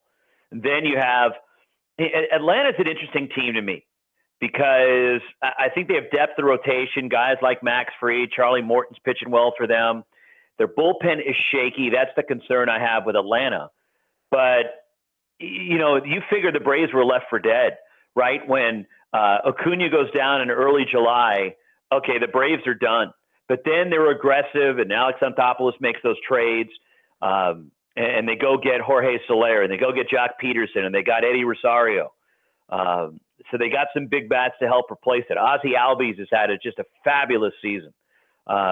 Austin Riley is really coming into his own and emerging as one of the true young stars in the game at third base for the Braves. And Freddie Freeman's Freddie Freeman. So that, to me, I think Atlanta, even though they only won like 80-something games, I think they're a dangerous team. If you had to bet on an underdog, who would you bet on? Are the Braves an underdog in your eyes? Well, they only won, 88 games? Yeah, okay. I'd say Atlanta's I like them as an underdog, to be honest with you. I think that the series with Milwaukee, I think the loss of Williams is significant for them. Although they're starting pitching with guys like Woodruff and Burns, they've been fabulous all season. So that's going to make it tough. But I'm really interested in the Brewers-Braves series. I might be one of the only people that's going to be glued to that series, but I think that has the potential to be a really fun series to watch. Well, and, I feel like Will Smith could be in the A's bullpen with all the home runs he gave up. Yeah, and he's walked the tightrope, and he's been a little bit of an adventure at the back end of games for the Braves. So, you look at that bullpen, and there are some questions, and that's the thing is, not just Smith, but you look at also, Luke Jackson's pitched well for them down there this year. Tyler Matzek's had a really good year. They picked up Richard Rodriguez from Pittsburgh. So they have capable arms, but at times it's been shaky, and at times it's been tough for Brian Snitker to get the final out to the back end of the bullpen. That's my concern with Atlanta is the bullpen, because I really like their lineup 1 through 8. They have length. They hit home runs. They can really put pressure on the opposition, and I like that lineup. It's just the bullpen is the big question for the Braves. Yeah, I just had to go to Baseball Reference to check it. Will Smith gave up 11 home runs. Now, people would say, hey, he had 37 saves. He was 3-7 with a 3.44 ERA. That's your closer? Yep, I know. It makes it for some Maalox moments. You might need your Tums near the end of games if you're Brian Snitker. So you're college football now, that's it? Yeah, and I have a TV bye week this week, so I'm doing national radio. I'm heading to Auburn for Georgia and Auburn on Saturday. So you can speak to this. Okay. Some people might say, what does Townsend know? I said, listen, Braves, Falcons, throw in the Atlanta Hawks. They are not as popular. The most popular thing when you get down there into Atlanta and into Georgia is the University of Georgia and Georgia Tech. College football is king. Oh, no question in the SEC. I mean, just look at the size of these stadiums, right? I mean, it is insane how big these stadiums can be. So, yeah, there's no doubt it is king, and that's what drives it. And look, Auburn's going to have 90,000 people for the Bulldogs and Auburn Tigers, War Eagle on Saturday. But Sanford Stadium at Georgia was rocking the other day as they hammered Arkansas. You got 100,000 in Tuscaloosa for the Crimson Tide. So, yeah, it certainly is the straw that stirs the drink, as you like to say, Uncle Townie. All right, Georgia. They're what, number 2 right now? They're number 2. I mean, where do you put them against Alabama? We'll find out maybe, right? Once we get to the SEC championship game. You think they got a shot? Why not? Yeah, I do think they got a shot. And if JT Daniels can stay healthy at quarterback for Georgia, why not? I mean, at some point, somebody's got to start knocking off Alabama. This is getting old. I am tired of it. And that's, I think, why you're going to see some expansion to playoffs, because it makes Alabama play another game or two, which could make it more challenging. And I like to say this all the time. I mean, you can't take it away from them, what they've been able to do. Obviously, Nick Saban will go down as one of the greatest, if not the greatest, college football coach of all time. But they're not a team that really challenges themselves outside of conference. They don't travel that much. You don't see them really ever come out west. You don't see them go north. They really kind of stay in their hood, and they play a lot of bad non-conference teams. And that's kind of been their MO for years. So they're smart. They set themselves up to have an easy schedule outside of the SEC. And whether you like Notre Dame or you hate Notre Dame kind of shoots themselves in the foot because they're playing a tough schedule. And they are. And look, Alabama takes advantage of it. Yes, they have the best talent and players. But you look, for example, every year before the Iron Bowl when they're playing out Auburn, right? They're playing an FCS team like Charleston Southern or somebody that it really is no competition. But they're not alone in the SEC that do that. You're seeing some schools in the SEC branch out in terms of playing teams outside their area, right? LSU went to the Rose Bowl and played UCLA this year. There's some home and homes Florida has coming up with the likes of Cal and Utah. Texas A&M went and played at Colorado this year, or they played them in Denver. But we're seeing some schools branch out. I would like to see more Southern teams come out. Well, Cal's actually, I think, starting it next year, a home and home with Auburn. Oof. Good luck in that one. War Eagle. I mean, I asked you, who's the best Bay Area college football team? I asked you, and you went Cal.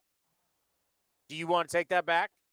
Yes, I would like to take that back, please. Can we rewind the tape? And okay, edit in 3, 2, 1. Right now, you'd have to give the edge to the Stanford Cardinal, Chris. I think they're the best college football team in the Bay Area coming off the win against Oregon. How's that? And I pause, and that's a take. Okay, that's a take. Okay, we can edit the tape from like a month ago and put that in. I got to tell you, I mean, I don't know how far Stanford can take this, but we know when Stanford kind of gets rolling, they're definitely in this thing for the Pac-12. The Pac-12 North is wide open. I mean, for the first time in the history of their program, since it became the Pac-12, Oregon State is in sole possession of first place in the Pac-12 North. Oregon State, the Beavers are, after they beat Washington on Saturday night, the game I had with Lincoln Kennedy up in Corvallis.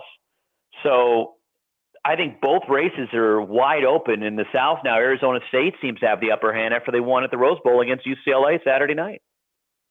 Tell my old broadcast partner, Lincoln Kennedy, I said hello. I will do. And by the way, finally, things are starting to go for Jim Harbaugh in Michigan. He's building a bully. It's taken a while. Who's got better than us? No one. With this sword and this shovel, we will build Levi Stadium. Thank you. And always remember, it's going to get real fast. Well, it's got real in Michigan and the Big Ten. Look, it's not just them. He still has that. He's got to take down Ohio State at some point. That monkey is still on his back, and that's the thing that Michigan people are holding over him, the frustration that they have. He might have a better chance to beat Urban Meyer and the Jacksonville Jaguars than he has Ohio State. Although the Oregon Ducks went to the Horseshoe and won. Yeah. It'll be interesting. All right, buddy, we'll talk to you next week. Sounds good, Chris. Okay. The great Roxy Bernstein. What do you got for me, Cody, as we end here right before the 4 o'clock hour? Well, I was literally going to come on and say, well, if you want to talk about Harbaugh building a bully, beat Ohio State first. Beat Urban. He couldn't beat Urban Meyer. Can't beat Ryan Day. It takes a while to have the right staff. You got to get your players in there. Sometimes it takes a while. Remember, Stanford, even though Stanford had one of the biggest upsets over USC at that time, they weren't a good football team. It takes a while to change things. And put it this way, Whether you like Harbaugh or not, I'm a big Harbaugh fan. I am too, but he's been there since 2015. He hasn't beat Ohio State. Yeah, but look at his team now. What if he rolls Ohio State this year? What if he's in the national championship game? What if he wins the national championship? You won't even care about all those years. He's not beating Alabama. I'm sorry. Don't doubt Harbaugh. By the way, you're talking about Georgia Tech. Georgia Tech can't even be Pitt. So stop with Georgia Tech. Rumble and wreck that is Georgia Tech. They got clobbered by the Panthers on Saturday. Hell to Pitt because they can't even beat. Pitt shouldn't even be in the ACC, but whatever. All right, we can do a couple buying or selling before we end the show, and one of them starts. One of them is going to be about the Giants. It's time for buying or selling. Sell. Right now with Chris Townsend on A's Cast Live.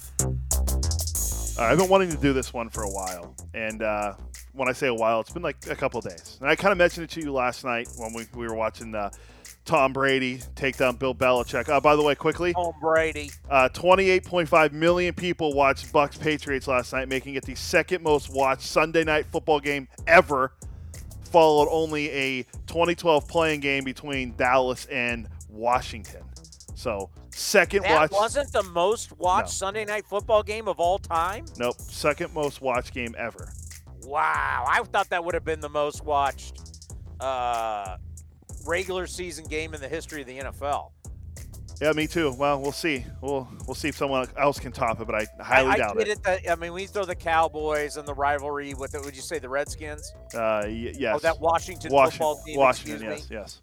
I mean, that's a rivalry. I mean, a playing game is far different than Week 4. Week 4 at Foxborough. But anyway, what Tom Brady said after the game, I couldn't believe. Well, we can get to that eventually, but let's get to this real quick before we get out of here. Not sure if you saw this or not, but Brandon Belt is not going to play for the Giants unless they maybe reach the World Series. He's out with a fractured thumb. He had 29 home runs. That's a new career high, and he only played 97 games. We finally saw the year of Brandon Belt. Now, the Giants haven't had a 30 home run hitter since Barry Bonds hit 45 in 2004. Every team has had at least 4 since then. The Yankees have had 20 30 home run hitters. Now, Belt had a 975 OPS this year, and over the past 2 seasons, he owns the 3rd best batting line in all of baseball behind Soto and Bryce Harper. Hembo, on Buster's podcast last week, called him a star. When asked about how much he could get in free agency this offseason, entering his age 34 season, Buster said executives he talked to compared him to Michael Brantley, who got 2 for 32, so $16 million a year. Hembo said he thinks he can get more than that in approach or pass $20 million a year. Jeff Passan has him in his 3rd tier of free agency tiers, so that shows you where Passan has him. Buying or selling, Brandon Belt will get $20+ million in free agency this offseason. Are you serious? You're asking me that question? Well, hey, if Hembo thinks that, Hembo's wrong most of the time. Yelich is better than Trout and whatever else he says. Yeah, you got absolutely no chance of seeing that. Yeah. I mean, he's going to How old is he? He's like, how old? He's 33. He'll be 34 entering going into the season, or he might turn 34 going in sometime next season. Yeah, somebody's going to pay Brandon Belt at how old? 20-something million? Not happening. Yeah, and he finally had a good year, and he got hurt again. He only played in 97 games. Now, great that he hit 29 home runs, but you've been waiting for that since he got called up in when was his first year? His first year was 2011. You've been waiting for 11 years. You've been waiting for him to hit 30 home runs, and he finally came close, and he got hurt again. So he's 33 right now. He'll be 34 on April 20th of next year. So on 4/20, he'll be 34. Don't see it. Yeah, I don't either. Are the Raiders winning tonight? Of course. 4-0. And let's ask John Gruden. So we can add to this then? Season opener against Lamar Jackson and the Baltimore Ravens. Win at Steelers. We're going to show Big Ben what time it is. Win. Dolph Win, Los Angeles Chargers, man. It's going to be electric. Win. We can add. Win. I can add that at the end if they win tonight. So we're just going to keep counting down all these? Yeah. By the way, real quick, ever since the Raiders 17-0, man. Ever since the Raiders beat the Steelers, oh boy, Bulls really came off there. They can't beat anybody. Well, that's what happens when John Gruden comes to town. Gruden's is ruining every franchise ever since he beat them. You gotta trust the process, as we like to say, with the Athletics, and we'll say the same thing about the Raiders. You gotta trust the process. And that is going to be, this offseason is going to be fascinating for the A's. And, you can talk payroll all you want. I really believe, from a business standpoint, Mike Ferrin wasn't vibing with me on this. But if in early negotiations, the Major League Baseball office puts out the floor to the players union, that's not something you take back. In early negotiations, you know what they want. And I can't remember who we had on the program who said, this means a lot to the players. The players are tired of teams tanking. They don't like it. You basically take tanking away. So in early negotiations, you throw this out there, there's no way you're taking that back. Like, just think about in business, if you ever negotiate, and I think about negotiations I've been, and in early negotiations, you kind of start setting the framework. This is part of the framework of the deal. So this floor is not going away. They're not going to be like, oh, we're pulling that. That's not what they're going to pull. The universal DH, a floor with a, kind of, takeaway tanking, that's all going to be part of this deal. So it's interesting where Billy, payroll and da-da. Okay. Now, I don't know if that floor goes into effect, and I don't know what that floor will be, whether it's 80 million or 85 or 100, whatever it's going to be. And if we're talking about a floor, that means teams are going to have to spend. You can tank all you want, but you're going to have to do it for 85 or 90 or 100, whatever it's going to be. I don't know if that's implemented this year or year 2 or year 3, whatever. But if you're an owner, and the A's are, my God, what did the A's payroll end up at? 93 million, something like that? Yeah, it was close to 100. I could pull that up real quick. It's going to be where that floor is. And that's where I actually think there's a better chance of re-signing Marte than you think. And everybody likes it. Now there's no way they're going to re-sign him. Well, he's going to be 33. Someone going to break the bank on him. I don't know. A nice 2-year deal may land him.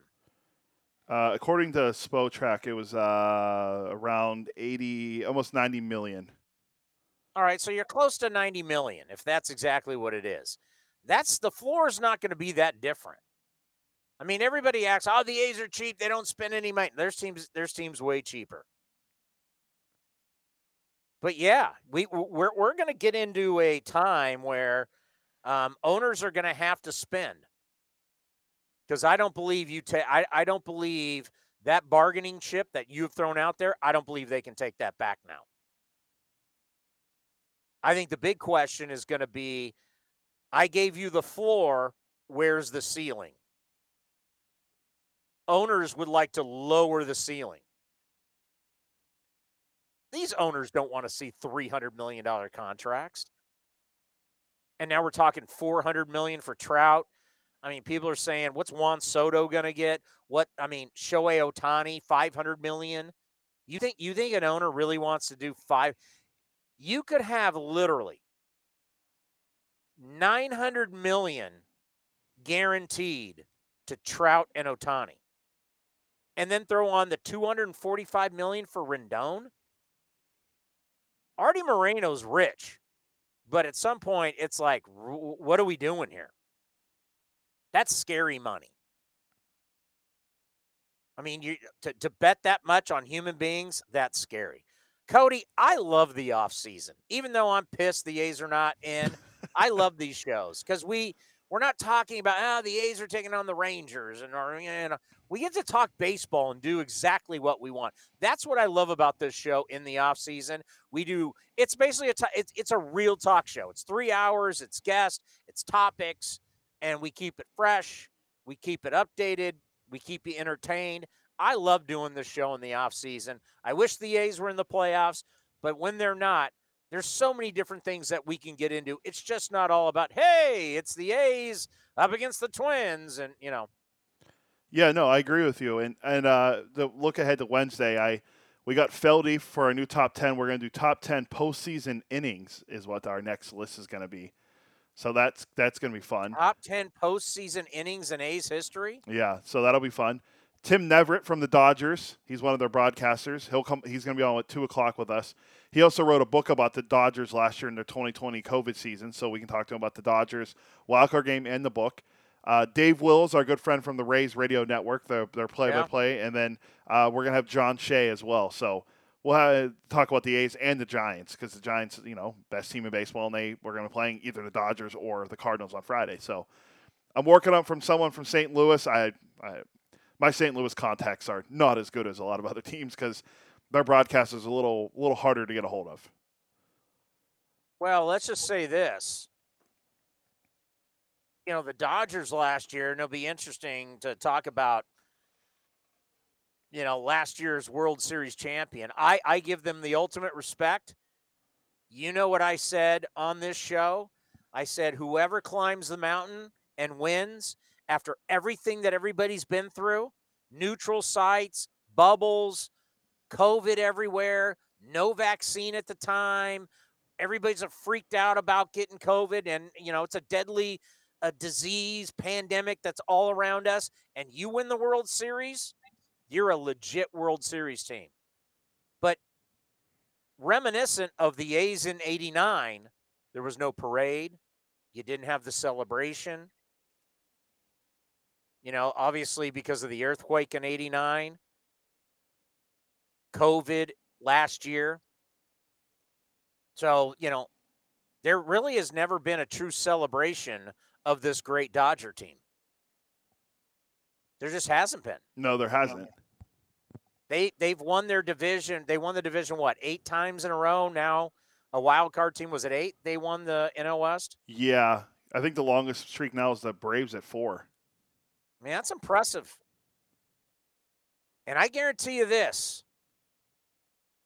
If they're able to beat the Cardinals and move on, the Giants do not want to see the Dodgers.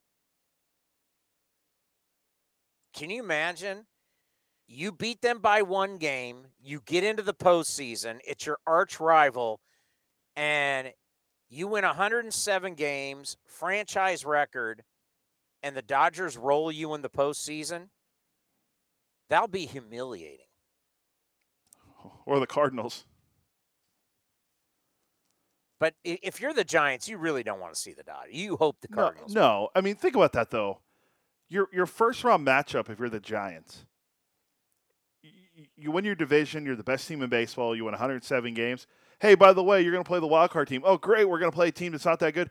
We're going to play a team. You're going to play the team to finish with 106 wins. They finish 1 game behind you in the division. But no, we don't need to fix the playoff system in baseball. Not at all.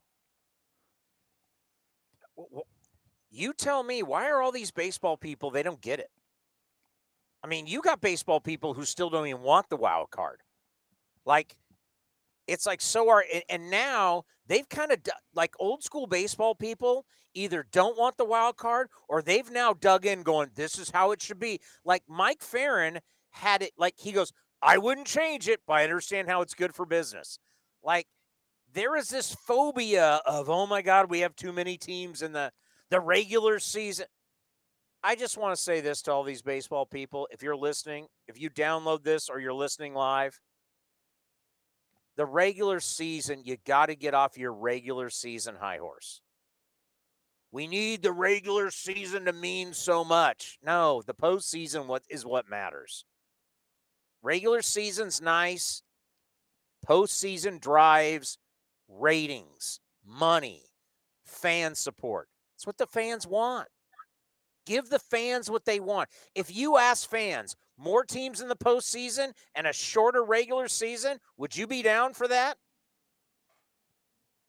And what you do to the owners is you go, yeah, you have less games, and now it might be the best time to ever do it now that owners have seen less attendance because you had no attendance last year, and now it's very little attendance.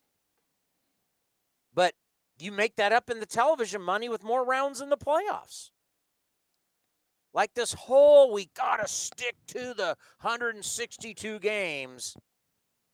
It's tired, man. It really, really is tired. All right, is that going to do it for the show? I know we've gone a little long, but I could go another hour. Yeah, no, we're done. But I will add real quick.